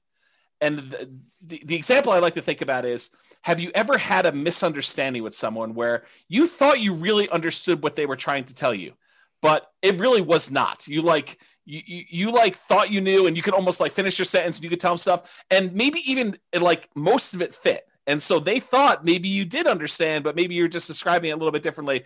But turns out, you find out later, they did not understand. You guys did not understand each other. You were like talking past each other, and you were not on the same page. I think sometimes that when I teach the return quadrants, that I'm saying something and you're hearing something different than what I'm saying. So try to sort of listen to what I'm actually saying and not what you think I'm saying, because there's a lot here, and it's a lot of detail. So really brief version, the top half of the return quadrants, appreciation and cash flow, those are speculative. We have very little control over whether or not properties are going to go up or down in value. And to a lesser degree, we have very little control over whether rents are going to go up or down and how much cash flow is. So in case you never picked up on that before, those are not really certain returns. Now, we can try to buy things where we're likely to have appreciation, where we're likely to have positive cash flow, but realize that's largely outside of your control once you acquire the property. We don't know, okay? Now, the ones on the bottom, debt pay down and tax benefits, those are less speculative. They are more certain. Did I say they are guaranteed? No. I said less speculative. We really don't, they're less likely to change, although they can change. Debt pay down less so, but tax benefits definitely a possibility. So realize, and go dig into this. I don't have time to teach like the whole class on return quadrants tonight, but there's some nuance there for you to understand about how that all works and what's really going on, and really dig in and find out like what makes up the return there and how does that really play out and what really impacts whether I'm going to see that going up or down, and what can I do about making sure that happens or doesn't happen, and what risks are there for me and how that all kind of plays out. Cash now is on the right-hand side. That tends to be your cash flow and your tax benefits. That's the money you can usually spend right away within the first year, within each year, I should say. Cash later is the stuff on the left-hand side. That tends to be appreciation and debt pay down. That's the equity you're building up in your property that you can only usually access when you do a refinance and get the money out, cash out refinance, or you sell the property. Okay, and then realize one of the things that I think most people didn't realize, and I definitely didn't understand like I do today, is this concept of return on investment versus return on equity and how those change over time. Specifically, how your return on equity actually decreases. It goes down over time. So that's something I didn't realize how that worked exactly, and now I understand it much, much better, and I think it's an important lesson, something I wish I had known long time ago. Also, the subtle point of once you pay off a property and exhaust your depreciation benefit, the tax benefits of depreciation, eventually all you're left with is unleveraged depreciation, whatever the raw appreciation is for your city that doesn't get magnified by having a loan on a property, and your capitalization rate, your cap rate in a property. So eventually your property returns, basically they're asymptotic and eventually become unleveraged depreciation and cap rate. So I think those were two things that were there. Okay. Any questions or anything before we get into new stuff? Nope. I handled a couple that we don't need to have just for time reasons. Okay, cool. So Nomad, this is one of the things I wish I had known about early on. I started investing primarily using the BRRRR strategy, buy, rehab, rent, refinance, trying to buy properties where I left very little or no money in a deal. And also buying creatively, like buying subject to or with wrap financing. Those were the two strategies that I primarily was using very early on. And one of the big issues with both the BRRRR strategy and buying creatively is this: poor property selection. You don't get to choose from all the properties available in the MLS when you have to buy it at a deep enough discount where you can buy it, rehab it, rent it out, and refinance it and pull your money out. There's a very limited number of properties where you could do that. And so you end up selecting oftentimes sub-ideal type properties that you wouldn't otherwise pick to be in your portfolio, but the only reason you're picking them to be in your portfolio is because you can buy them at a discount and add them to your portfolio for little or no money. And those do have a cost associated to adding them to your portfolio, because if you wouldn't have added to your portfolio, maybe there's a reason why you wouldn't have added to your portfolio. And even though you're getting it for free, sometimes free isn't good enough to add it to your portfolio. Okay. So poor property selection. And that also applies to the creative financing ones. If you're trying to go buy a property creatively from a motivated seller, you're doing marketing and you're asking for a seller to call you because they've got some type of real estate challenge that you think you can possibly solve, I think that is a major factor, because not everybody is going to be motivated and allow you to buy their property that way. And so it's also poor property selection. It's really hard to find ideal properties to do that. And that's one of the things I did differently the second time around, is I didn't just buy anything for my portfolio. I was very selective in what I was going to add to it.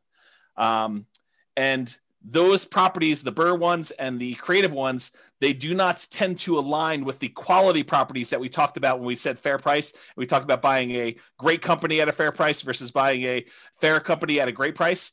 That's what I'm talking about here. It's another way of me saying this. Another issue that I had with the BRRRR and creative buying properties creatively subject to and wrap financing was living expenses. I had to figure out a way, if I wasn't going to work a job, if I was going to be a real estate entrepreneur and try to generate money from this, was generating living expenses. So I had to do it either with cash flow or these pops by having a tenant buyer live in the property. And then, 2 or 3 or 4 years later, they come out and I get 20, 30, 40K, whatever it was at the time to do that. So that was another challenge of doing it. The second time after I failed and I had to rebuild, I primarily focused on 25% down and then a little bit of Nomad. And so for those of you that are kind of aware of what I'm doing, that's what I primarily did for version 2. Okay. Hey, James. Yes. Knowing that return on equity goes down over time, what do you do about it? Do you try to exchange out properties as time goes on to optimize, or something else? I didn't know you taught a whole class on this. Yeah, it's a little bit beyond the scope of this. There are things you can do. You can actually refinance and change your return on equity calculation to do that. But I do think that adds additional risk, and so it depends on where you are in your kind of like investing career and what you're trying to accomplish as to what the correct answer for that is. I will tell you that your portfolio tends to become slightly less risky over time as your equity position increases. And I think that lower return is a reflection of your reduction in risk because of the less debt that you have. Your kind of like debt to equity ratio, your debt to net worth ratio. And so there's a whole class on some of that as to what that means and why. And I probably should have time to think it through and really give you a much better answer. But that's like off the top of my head while I'm distracted with some other stuff. So why 25% and not 20%?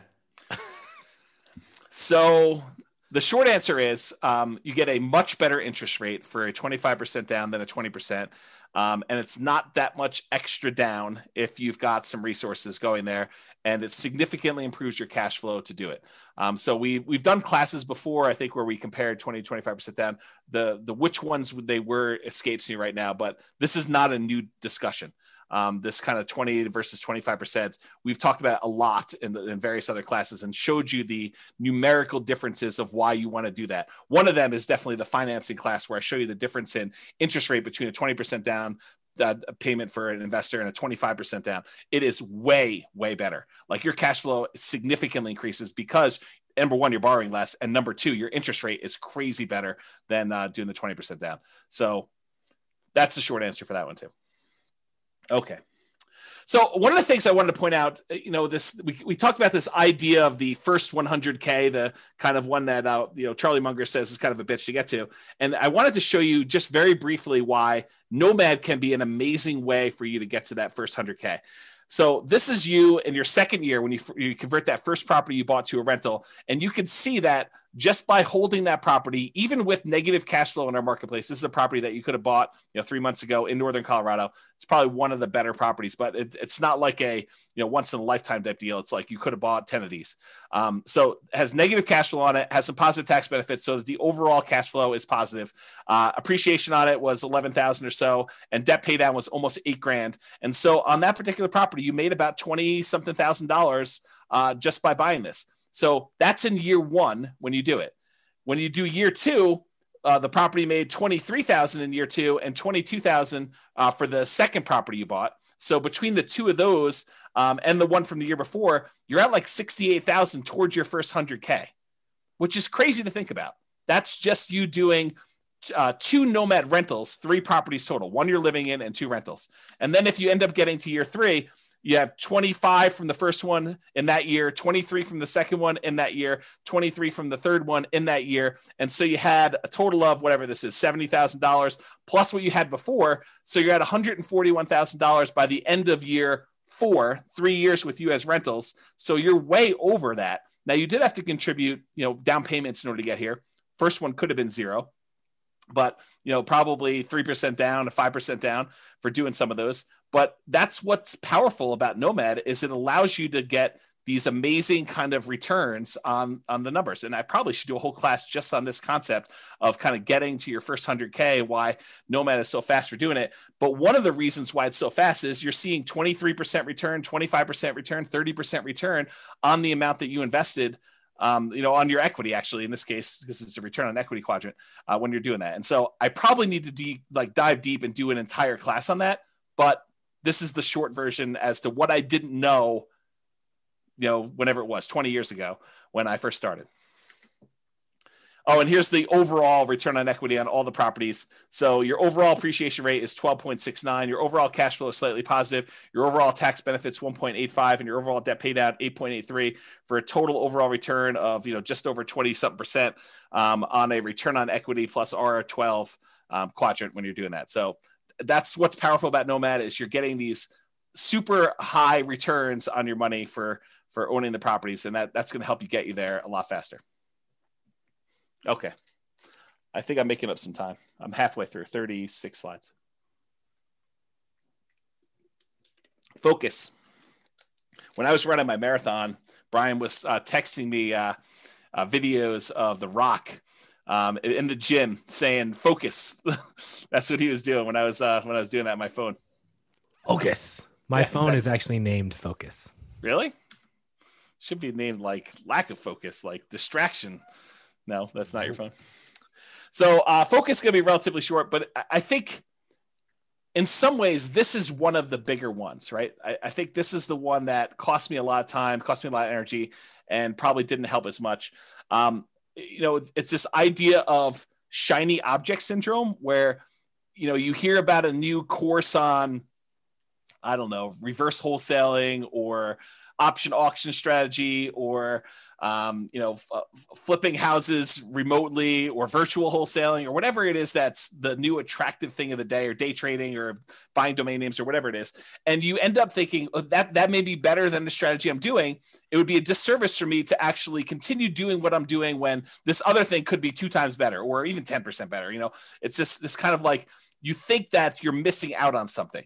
And I think I had a lot of that missing out sort of psychology going on, especially when I was younger, and I was looking for the optimal vehicle in order to get me where I was going to go.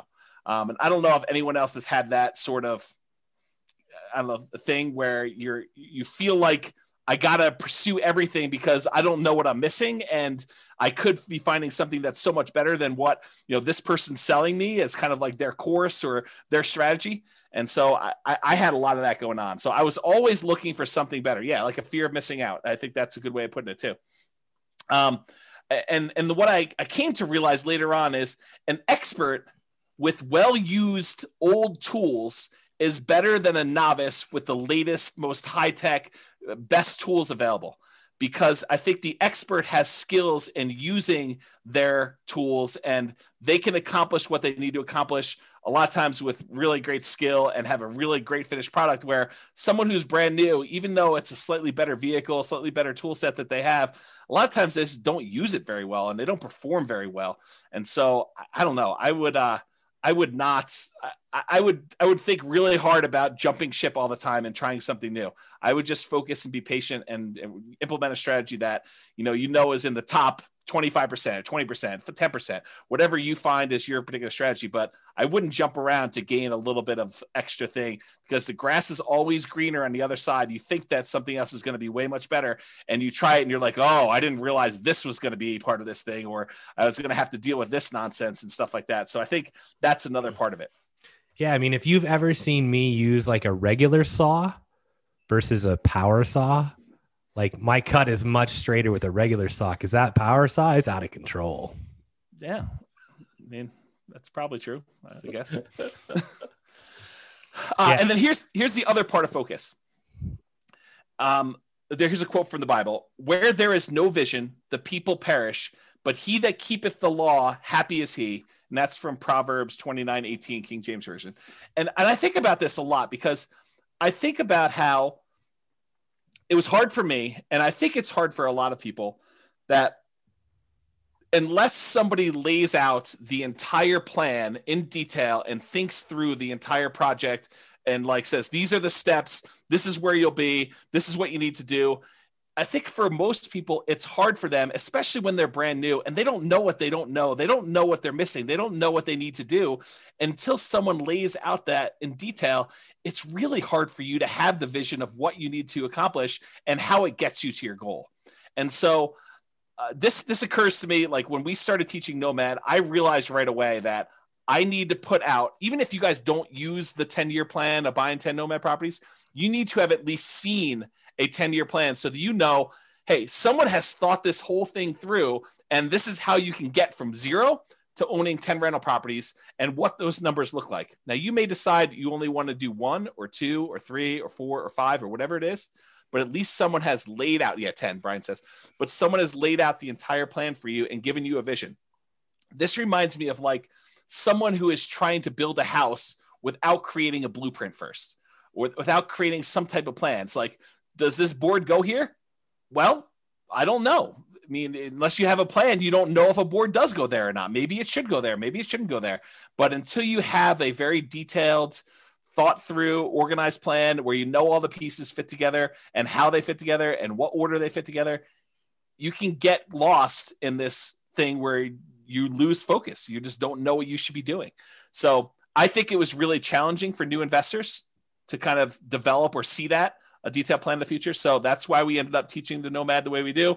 It's one of the reasons why I wrote the financial planner software, is because there wasn't anything available that made it easy for us to develop these plans and change assumptions and do all that. And then it's one of the reasons why I wrote literally the blueprints, so you could take your plan and I walk you through what happens at different stages, all these different significant events and stuff like that. So I'm trying to help you with your vision process, because I think that was something that was lacking for me.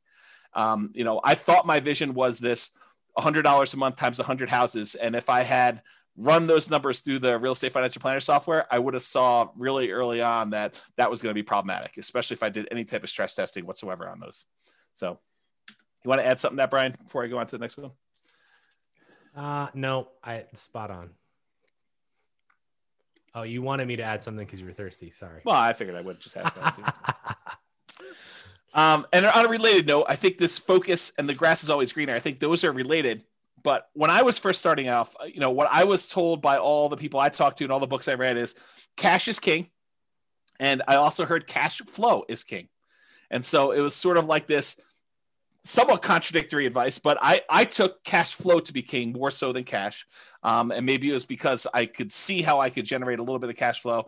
I had a hard time seeing how I was going to generate large amounts of cash quickly to do stuff like this. So when I first started, it was still challenging in our local market, just like it is today, maybe a little bit less challenging, but not much, to find properties that had positive cash flow. It wasn't easy to do, especially quality properties. So I was doing things just like we teach in like the cash flow workshop class to improve cash flow. I was focusing on doing a lot of those things. The things that I was primarily doing was buying properties as, BRRRR, the buy, rehab, rent, refinance things, and also creative financing, because I didn't have 20 to 25% down payments. Maybe I could have scraped together 1 or 2 to do that. But after that, I was done. I mean, I would have been done buying. And so that was really hard for me. And I wanted to acquire more than just one property that had $100 a month cash flow. I was trying to do this fast. And I think that was actually one of the things that I probably made a mistake is I think I was trying to rush financial independence. I was trying to get there really fast, pushing it really, really hard to do that. And it's hard because I could see why some people might think it's conflicting advice when, Brian and I tell you, you got to work hard, you got to push really hard, you got to do it. But then I just told you that I think I rushed financial independence, but I don't see them as conflicting because they're definitely both true. I don't know if maybe Brian has some insight, but I could see that they're different in my mind enough, and I'm not sure how to vocalize that.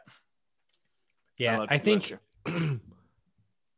the second part of that is, being smart and not over pressing to like ruin your chances. I think the first part is you have to put in the hard work, right? It's hard work versus don't press so hard and don't take risks that are unnecessary to get you there a little sooner. Realize that from all the other things we've talked about tonight, like it's not a like get rich or get wealthy fast thing, right? Yeah. Once you understand that I'm going to get wealthy over time, I'm going to use real estate as the means to the end for that, and why you're doing what you're doing, then I think I've got to go do a lot of hard work now. Right. And, as an example to this, right, someone asks, with the huge seller's market, houses going thousands above asking price, what is the best way to find a property at a fair price for Nomad? Right. And James may have a completely different answer, but my answer is hard work. Frickin' every property that comes on the market, analyze it. If it looks decent, go see it. Like, that's literally how you do it. It's just effort. It's like you continue to go until you find what you want and you never give up. Like, that's all that, like, that is literally the entire secret to my existence. Like, that is like the secret to all of my success, is that when people tell me it's not going to work, you're not going to make it, I'm like, whatever, see you when I get there. And then I just put the pedal down.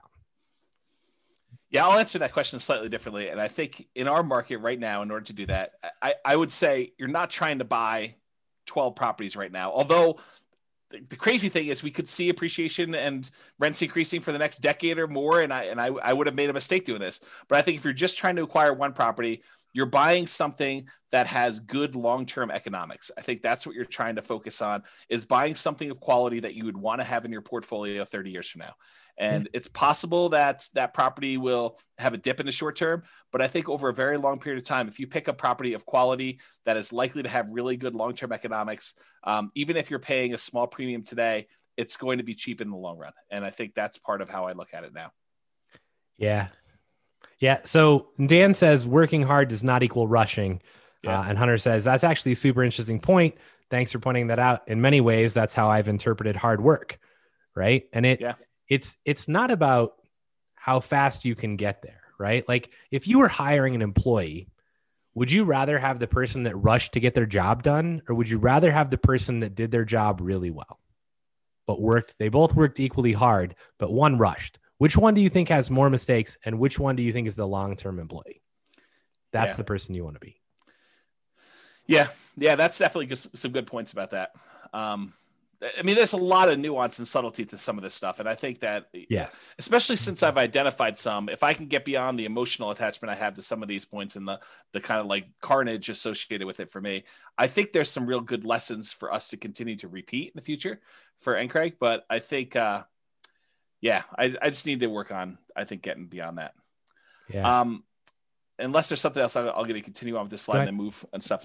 So when I was doing a lot of the BRRRR and creative strategy stuff, we could have found some deals that had good cash flow, that had decent cash flow.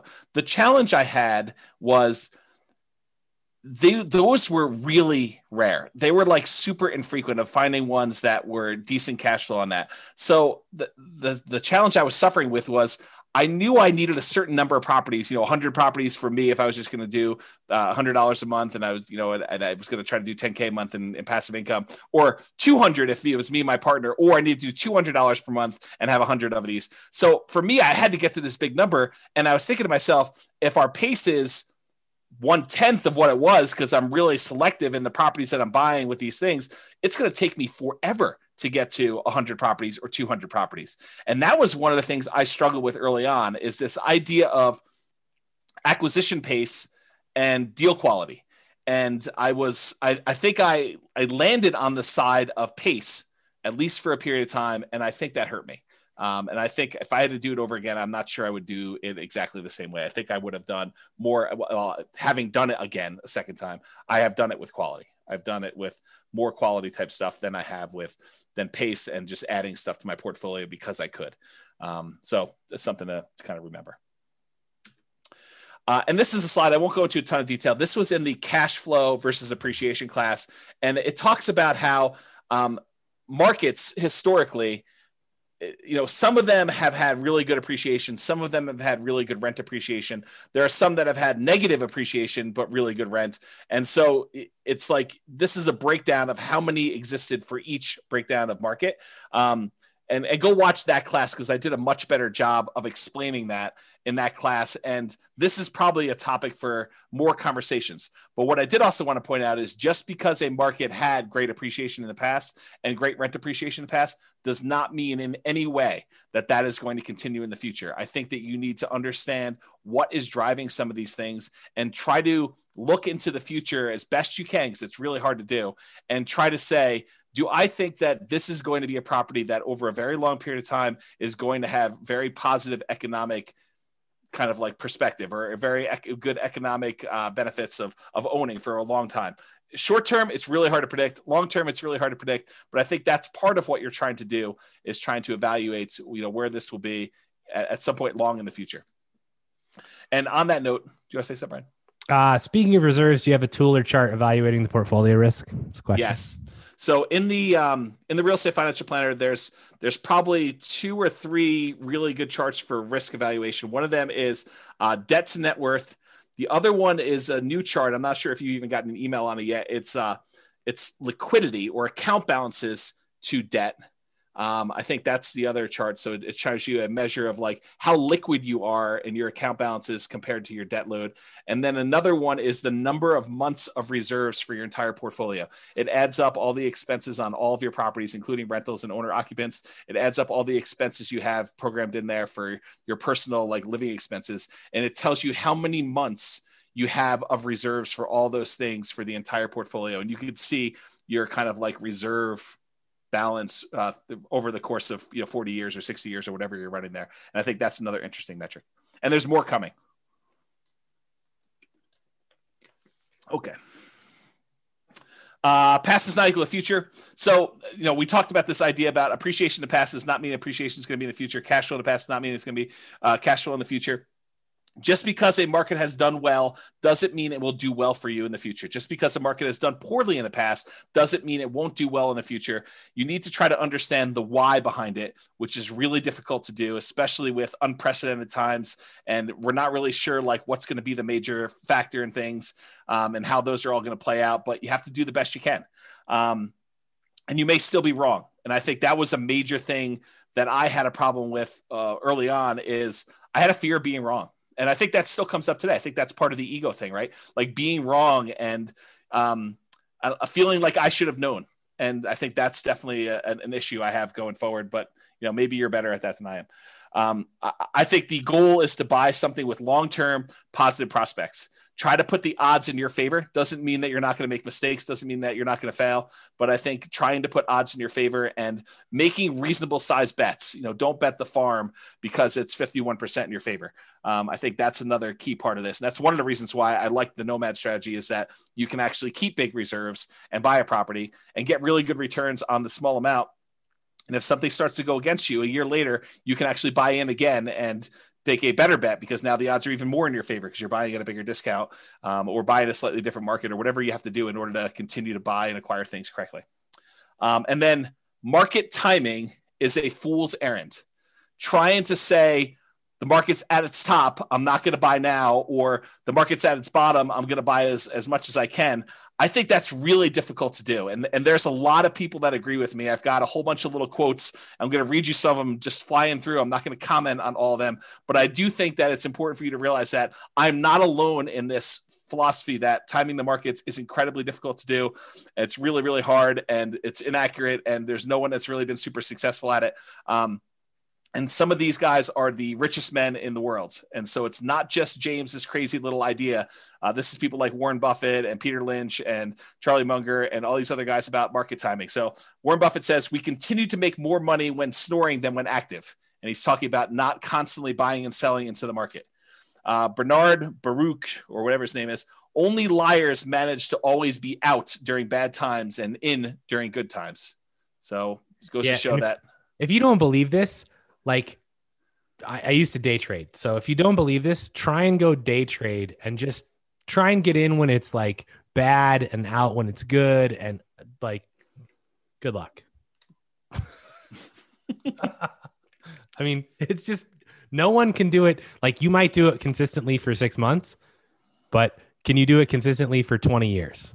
Yeah. The answer is probably not.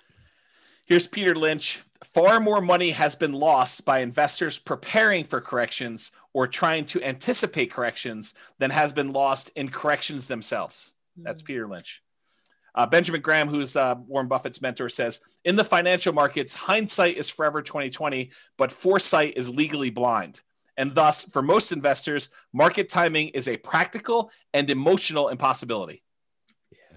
Another Peter Lynch things. I can't recall ever once having seen the name of a market timer on Forbes' annual list of the richest people in the world.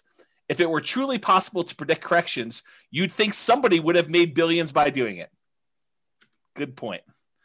Daniel Kahneman says the average investor's return is significantly lower than market indices due primarily to market timing, them trying to time the market.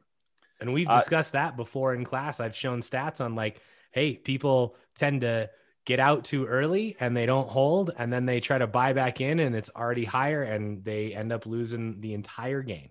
Totally agree. John Bogle, the inventor of index funds, basically says the idea that a bell rings to signal when investors should get into or out of the stock market is simply not credible. After nearly 50 years in this business, I do not know of anybody who has done it successfully and consistently.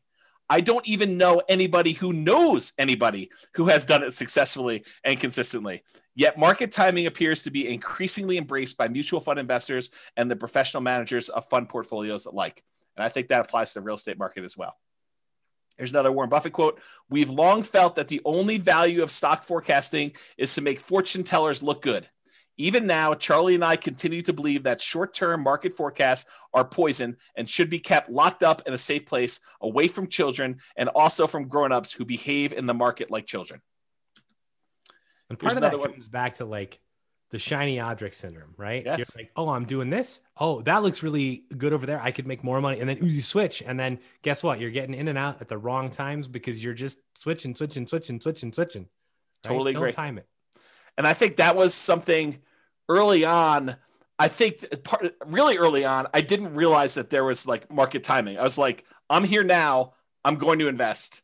I'm going to just do this, because I don't think a lot of books were talking about market timing back then in the real estate side. It took me a while to find the stock stuff. Okay. But I think that was one of the things. And then eventually I was like, yeah, maybe you can time this. Maybe I should go and find a market that has better economics and try to do it there. And, there's a whole bunch of weird stuff. Alan Abelson says, do you know what investing for the long run but listening to market news every day is like? It's like a man walking up a big hill with a yo-yo and keeping his eyes fixed on the yo-yo instead of the hill. Our market goes up and down, but it tends overall to go up in general. Henry Earl Singleton says, I don't believe all this nonsense about market timing. Just buy good value, and when the market is ready, that value will be recognized. I think that's the concept we're looking for here, is buying something of quality. Jonathan Clemens says, what to do when the market goes down? Read the opinions of the investment gurus who are quoted in the Wall Street Journal. And as you read, laugh. We all know that the pundits can't predict short-term market movements, yet there they are, desperately trying to sound intelligent when they really haven't got a clue. And I'll comment on luck. And I didn't want to disagree with you up front, Brian, when you said that. You said something about luck, and I had a slightly different interpretation of luck, but I wanted to just point out like how I look at it on this slide. The role of luck and good fortune has been significant. I think, if I could look back in time, if I was shifted a certain number of years, I think my strategy might have actually been successful. But I don't want to reflect on that and kind of, I don't know, like if I hadn't been acquiring up before a major market correction, I think it would have been slightly different. And so part of that is luck, right? Because you don't know that's coming. So I should have been more prepared, and like looking back and saying, okay, what could I have done differently? Even if I had picked a bad time in the marketplace, I should have been more prepared personally, mentally, financially, definitely emotionally, for an inevitable bad luck and bad fortune, kind of like a stoicism sort of philosophy of, this is going to happen, guys. I mean, market corrections they're going to happen. Portfolio values are going to go down. Rents are going to go down. You're going to have unrealistically high expenses on a property or 2 or 5 or 10. You're going to lose your job. Someone's going to get sick. I mean, these things are almost inevitable. And if you don't have them happen to you, I do think that's partly luck. I think that it just, you were one of the few that didn't have a major health event or a major loss of a job or a market correction during the time when you had that in your portfolio. And so I think going in here thinking that that's not going to happen to you, that you're going to invest and the market's not going to correct, I think that's folly. I think that you should mentally, physically, financially, emotionally prepare for having that sort of correction and thinking it through as to what that looks like and what can you do about it. Being smart, in my opinion, is planning for these things, whether they happen or not. If you don't have them, you're lucky that they didn't happen for you, not that you were lucky that things went well for you. I don't know. That's sort of how I look at it. And I'll point out like 2 more points that I don't know if Brian wants to comment on some of this. Even amazing businesses become distressed. That's largely what the value investing community is talking about. They talk about waiting for great businesses to have some type of temporary setback and buying in at those times. So even if we have this great real estate business, you can expect at some point that it's going to experience, at least at some level, some distress.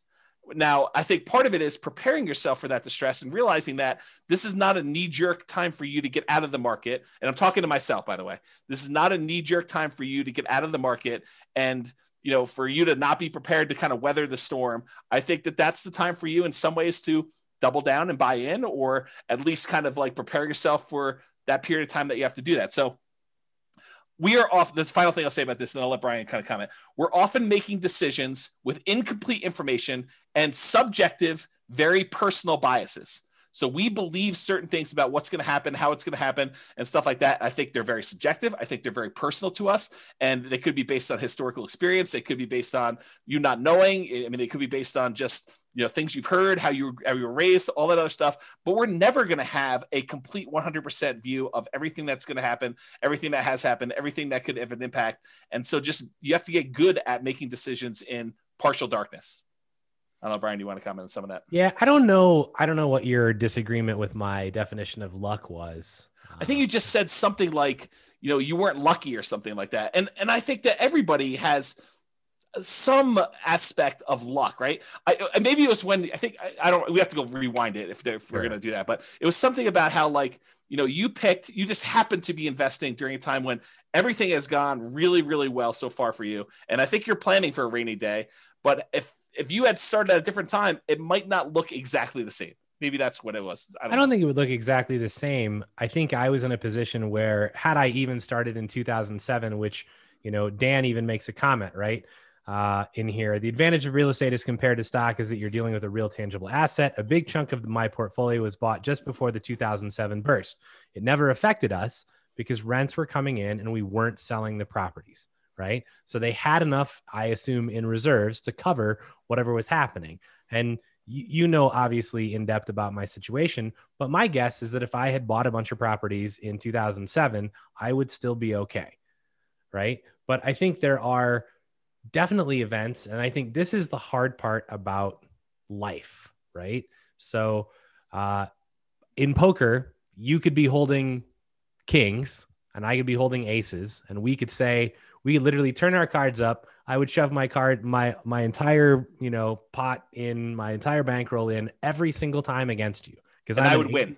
I would win every single time. Right. And I'm an 81% favorite, roughly. It's 80 point something, but I'm an 81% favorite. And what poker players and what investors and what I think people in real life don't realize is that odds are odds based on an infinite amount of time. And so literally for my entire lifespan, it is possible that James just every single time his kings beat my aces.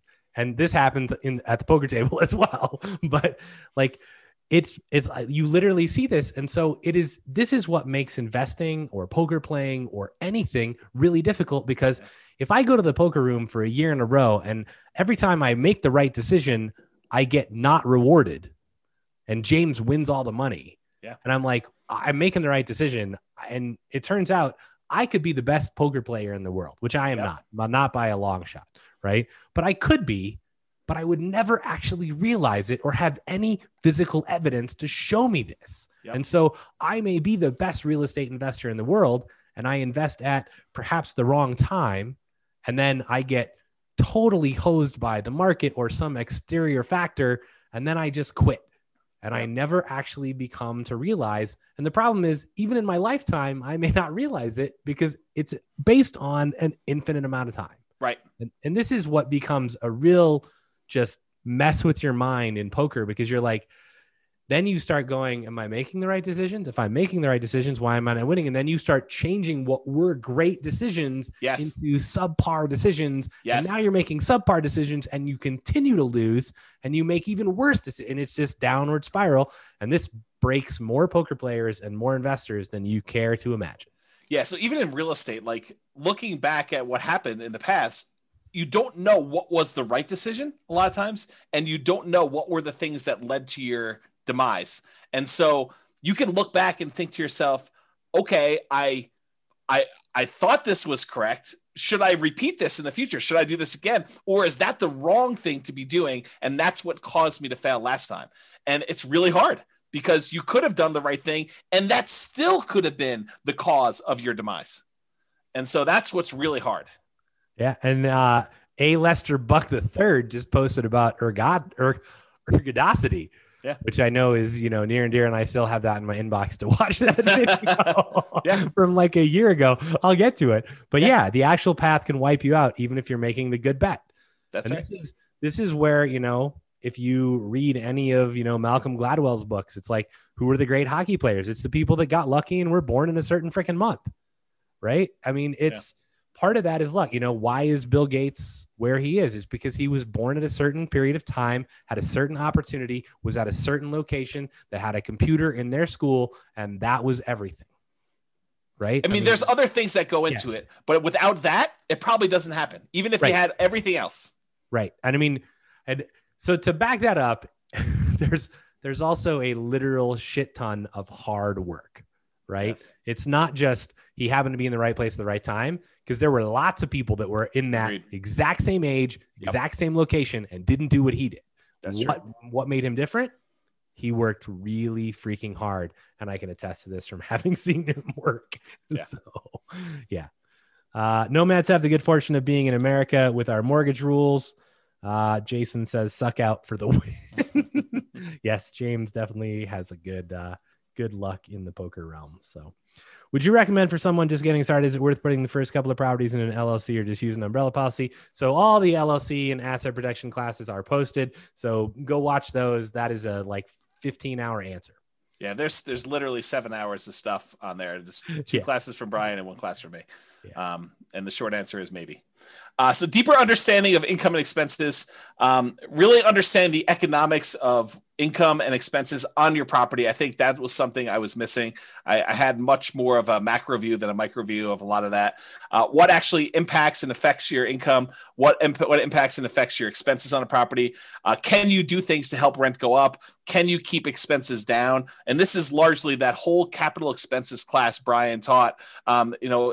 Take that and expand it out to other areas besides capital expenses. And you sort of understand where I'm coming from with this. Is Brian does a ridiculously amazing job spending 2 hours going in and showing you why capital expenses can kill you if you're buying the wrong types of properties and how all that plays out. But realize that's just one field on the spreadsheet. And you really need to have that level of thinking for all the other areas of the spreadsheet as well. And thinking about things that you have control over, things you don't, and what can you do about it and how that all works out. The capital expenses happens to be one of the big downsides of that initial, buy, rehab, rent, refi type of strategy, and buying creatively, because you have very little control over what properties you get. And sometimes you're taking on, risks that they're hidden beyond the spreadsheet. They're not just clear as day on the surface of the spreadsheet. So just realize that was one of the challenges I had personally. And then I think finally, sharpen the saw. I think this is the last one. Constant improvements. So you're never done learning.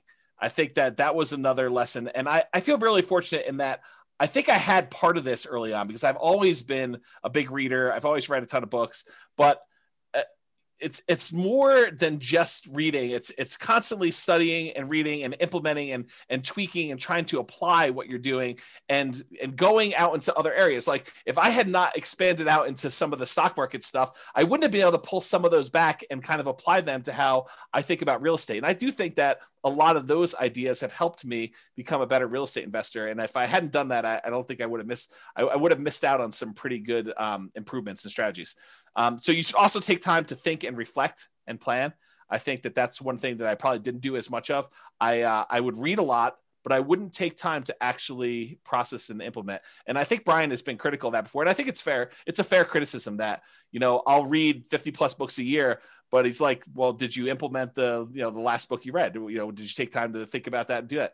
And sometimes it's no, but sometimes it is yes. I mean, sometimes I do that. And if I take a break after a while, I try to go and, I don't know, put it all together and make it all work. But sometimes it's hard to synthesize after you've been away from a book for 4 months that you only read once. So it's a fair criticism and one that I think I should do better on even in the future, but I definitely didn't do nearly as much of that in the past. And then related to this is test your assumptions. You have an assumption about how things work or why things the way that they are. And I think you need to ask yourself, is that really true? Is that a true assumption? Or is it just been that way for 80% of the time and I haven't seen the other 20% yet? And what if the opposite were true? Or what if that was not true? And think about what that might look like and say, that's really problematic for me. That would be devastating for my portfolio, devastating to my plan, and make appropriate plans for that, to think things through like that. So I can still make mistakes. I do all the time. I'm still working on that. I hope you guys are as well. And Charlie Munger says, in my whole life, I have known no wise people over a broad subject matter area who didn't read all the time. None. Zero. You'd be amazed at how much Warren reads and at how much I read. My children laugh at me. They think I'm a book with a couple of legs sticking out. So that's a quote from Charlie Munger. The compulsion to push and achieve. I think this was a mistake of mine too. I was ultra competitive and driven and going for speed. I think that I was really pushing hard early on.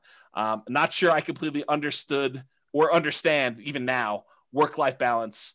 And so that's just something to be aware of and something I could do better at. Definitely, I was way worse when I was younger. Now I think I've made some progress, but not nearly. I still don't think it's nearly good enough. In fact, it wasn't until like about this time last year when I actually started taking off a single day a week, one day, and now it's Sundays.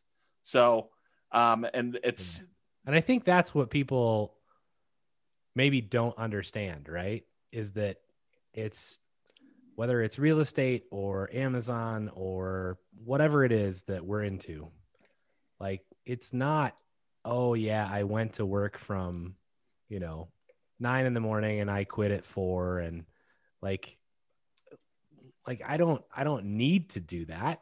Right. But if I'm going to do something, I'm going to do it really well.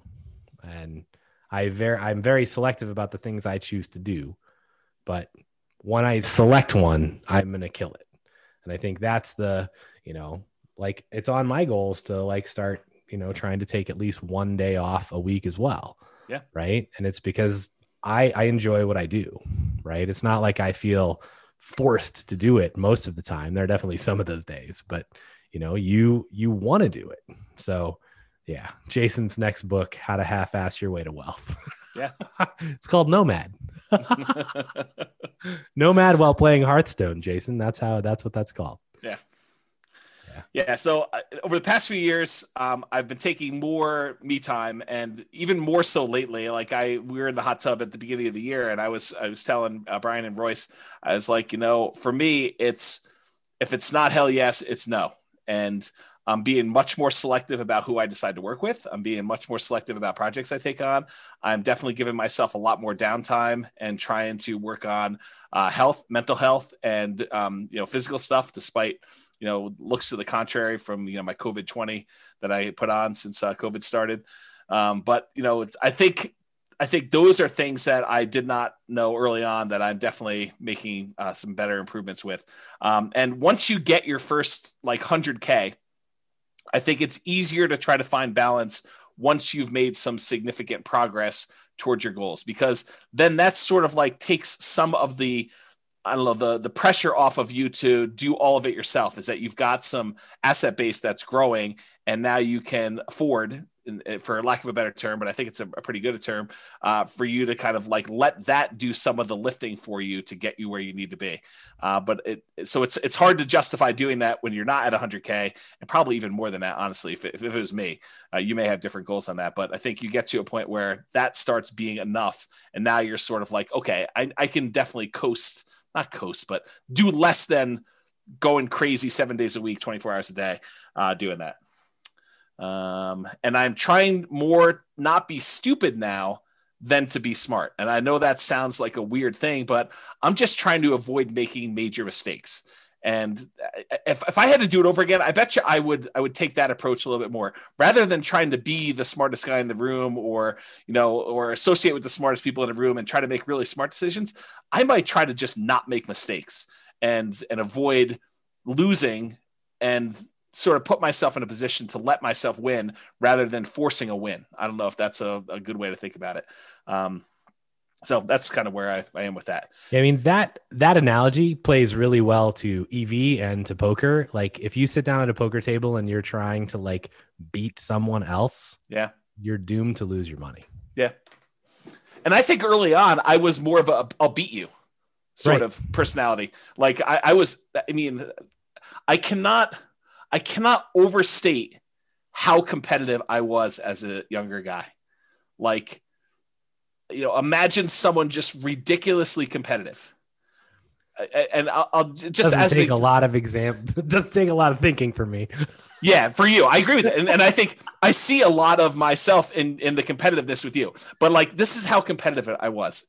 My brother skipped a grade in like first grade, and because my brother was having some challenges, just socially more fitting in than anything else in elementary school. By the time I was ready to go into first grade, they wanted to skip me a grade in elementary school too. My parents said no, so my brother held this over me for 10 years. Every time we'd get report cards and we'd compare them and say, I got 6 A's and an A minus, and you got whatever it was. He'd be like, yeah, but I skipped a grade. So this is like every day, homework, all sorts of stuff. So I actually pushed really hard to skip grades in high school. That's how competitive I was. I pushed to try to skip grades in high school so that I could actually catch up with my brother. That's like how ridiculously competitive I was. So kind of give you an idea of what that looked like. And not that I'm encouraging that, because I've totally gone the other direction where I'm just trying to so Brian, you own chess.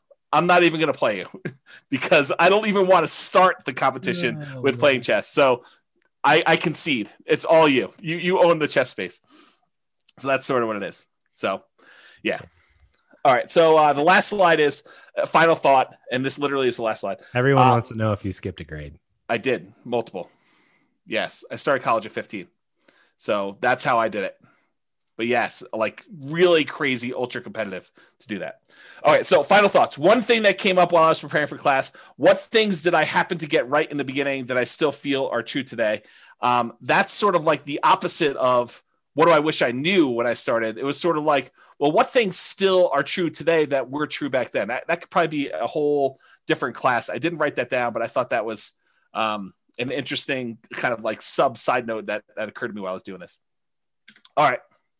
Only 11 minutes over. So far. Any final questions? So I got lots of comments. Oh, okay.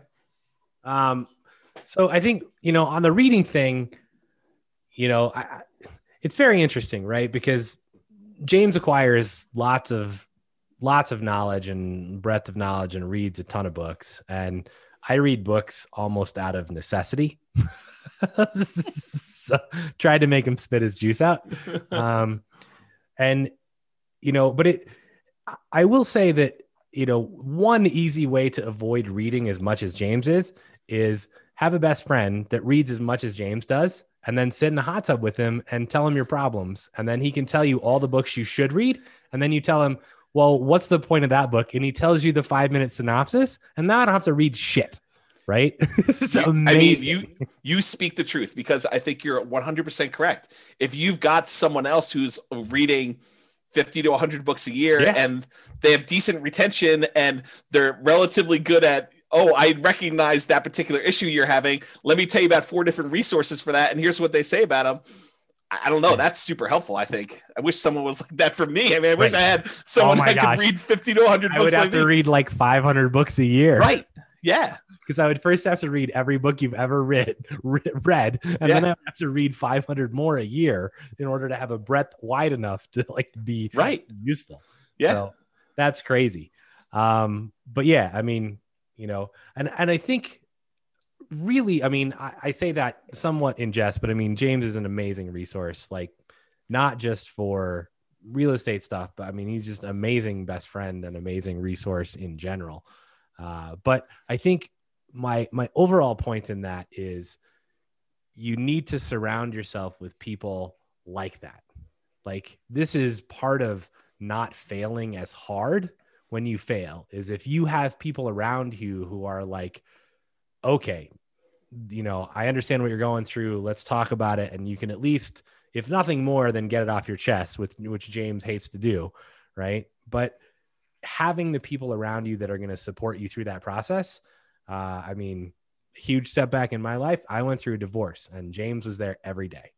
So, and it makes a difference. So find the people that care about you. Somebody in their comment says, this is from like a long time ago in the presentation, but I highlighted it because I wanted to come back, right? It says, so much value in a great mentor, one that has a tried and true and approaches and has made money doing them. And I have this thing about mentors. This is kind of a pet peeve. You know, when we used to teach live classes, you know, people would come up after and be like, hey, Brian, will you be my mentor? And I'm like, who are you? And it's like, so I think there are great advantages to having an amazing mentor, but if you as their mentee are not delivering value back to them, then you need to reevaluate your relationship. So I think that is the one point I want to make on that, is that you should be delivering value both ways. And sometimes that seems hard because you might be like, well, if James is going to be my mentor in real estate, how in the hell would I deliver any value to him? Well, there's a lot of ways you can deliver value, right? I mean, James is amazing at lots of things, but James needs advice on other stuff too. So, you know, James needs to share stuff, you know, every once in a while, you know, in a hot tub once a year or something. I don't know. But, you know, I think I look back to when I met James and I sought James out because I had basically heard that, you know, James is the person I needed to talk to. And, you know, he talks really fast. And I was like, great, because I listen really fast. So let's go. And so I met him and we ended up sitting down and talking for a while. But, you know, some of the first conversations we had, like I went to him to find out what to do for real estate investing, but he very quickly learned that he could turn to me to bounce his business ideas off of. Right. Sure. And so we would go on hikes and spend 3 hours talking about what his business strategy was. And that wasn't an expected thing, right? Honestly, I was just looking for like, okay, who's the best freaking resource for me right now because I want to do this, right? And it turns out, well, for me to actually get what I needed, I had to deliver value back. So make sure that you're doing your mentors, you know, well in delivering value, and it could come in many different ways. So let's see. It's time to start reading comments. Skipping grades, we covered that. Thank you for your honesty and for sharing. Really appreciate you. You guys could offer an ultra premium class, James in the hot tub sharing thoughts. We are going to do a hot tub class at some point. Oh man. Blink. I'm not sure if that's a reference to Malcolm Gladwell's Blink book, which is on my bookshelf right there. That's a good book. Don't forget to rent Ferraris and bikini models for your YouTube shoots. I wonder who made that comment. I can only guess. Yeah. So Hunter says, I've watched a lot of NCREG classes and I really feel like this was one of the best ones I've seen. Investing in real estate or anything has been deeply psychological and almost spiritual even. So it's cool to hear you both touch on something different than the spreadsheets, numbers, and ROIs. The emotional game is super important, which I couldn't agree more. Thank you both a ton for sharing some of your backstories. Good stuff, fellas. Don't look back. Boston. Brian has a great point about the mentees. Amazing class from Nick. Thank you, James. Thanks, Brian. This is definitely one of the best classes I've seen from you, which I said at the beginning probably is going to be that way. I put a couple suggestions on the website from Dan. Still works. Thanks, Dan. Thank you guys. One of my favorite classes for sure. Thanks both as always. And so that's the end of the comments. And like, I mean, I obviously I went through divorce and that was, I think pretty rough, cause you just don't know what the future holds. And, I think that's a tough thing. But I think one of the other things that was really impactful, and I look at as just, I don't know if it's being greedy or being stupid, or just you look at things in one way, and it's almost like a culmination of a lot of the things that James talked about. Like I worked at Microsoft, we had stock options. And at one point, like I looked at it and I went, I mean, I even told my close family this. I was like, alls I need is one more stock split and it goes back up to 120. And like, I've got $2.5 million and things are like, I can retire. Right. And it was like, and then it was like about at 120 and then it plummeted to 30. Right. And you watch what you thought in 2 years would be $2.5 million turn into dust. And I can tell you that was horrific. And like, you're like, okay, well, how do I deal with this? And it's like one of the things I lost a lot of sleep, much like James did, because for me, that was like, I had pushed really hard. Right. And it was like all of that reward was suddenly gone. And so how do you deal with that? I mean, it's very difficult to come to terms with. It's very like hard to understand, like, okay, is that 10 years or 20 years for me to get back to where I was? Will it ever happen? Like you have no idea. And in some form, you lose your self-confidence. Yep. You continue obviously to work, but you're like, man, like, what an idiot. I should have, like, when it hit $1 million, I should have just sold it. Like, what was I thinking? I was 25. Like, what could I have done and invested $1 million in at 25? Like, WTF. Right. So, and Jason says, hey, is that why you don't invest in stocks now? And the answer is no. I think my answer for that is like, I have zero control over the stock market. And I've done long-term investing and very, very, very short-term investing, like down to the hours, and had the SEC like call me on the phone and be like, you owe us money. Like you can't do what you're doing. And I'm like, call me in 3 days, click. So, I think, that part of it is I can control a lot more of the real estate that I invest in a much more detailed way. And it's, for me, it became put all of my eggs in one basket that I deeply understand and watch that basket very closely. Yeah. And it's not like I don't have other sources of income, right? I mean, we obviously have an Amazon e-commerce business that does really well, but it's, over time I develop multiple sources of income. So, and I think that's prudent for every single one of you. Every time you buy a house, it's another stream of income. So, continue to do that. So, Carlos says, thank you so much. Best class ever. Thanks a lot for sharing your experience. Jason says, makes sense. Thank you. And then great advice as always. Thank you so much. So I don't know that I have anything else except get out there and buy some houses and work your ass off and get wealthy slowly. Yeah. All right. I feel a lot better now. I mean, now that it's done, although I still feel sensitive, like it's out in the world, but hopefully it helps some people. So I appreciate you guys being on here and allow me to do that. So thank you.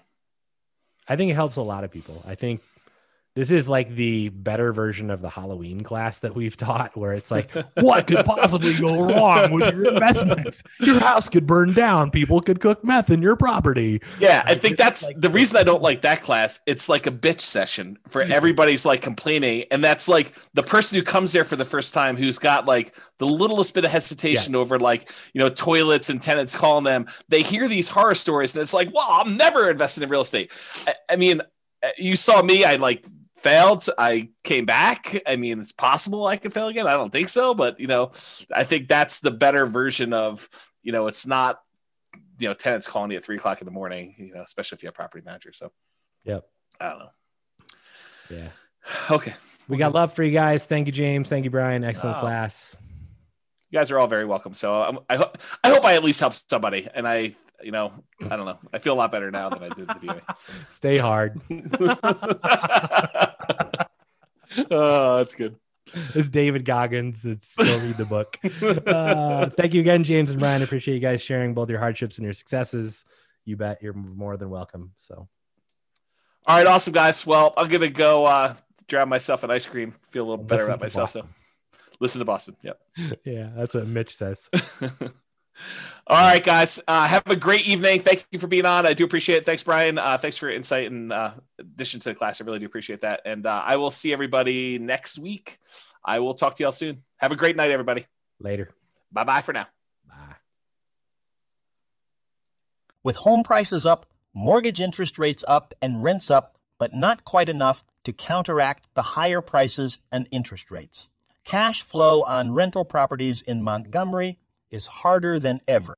Book a call with the Real Estate Financial Planner to apply our proprietary 88 strategies to improve cash flow on your rentals. See the show notes for a link to schedule your call and improve your cash flow today. If you're a real estate agent, lender, or professional in Montgomery that wants to help our real estate investor listeners, consider reaching out to learn about collaboration opportunities with this podcast. We'd love to add more value to our listeners by having you assist our investors buy, sell, and finance their real estate investments. See the show notes to schedule a call to discuss collaboration opportunities.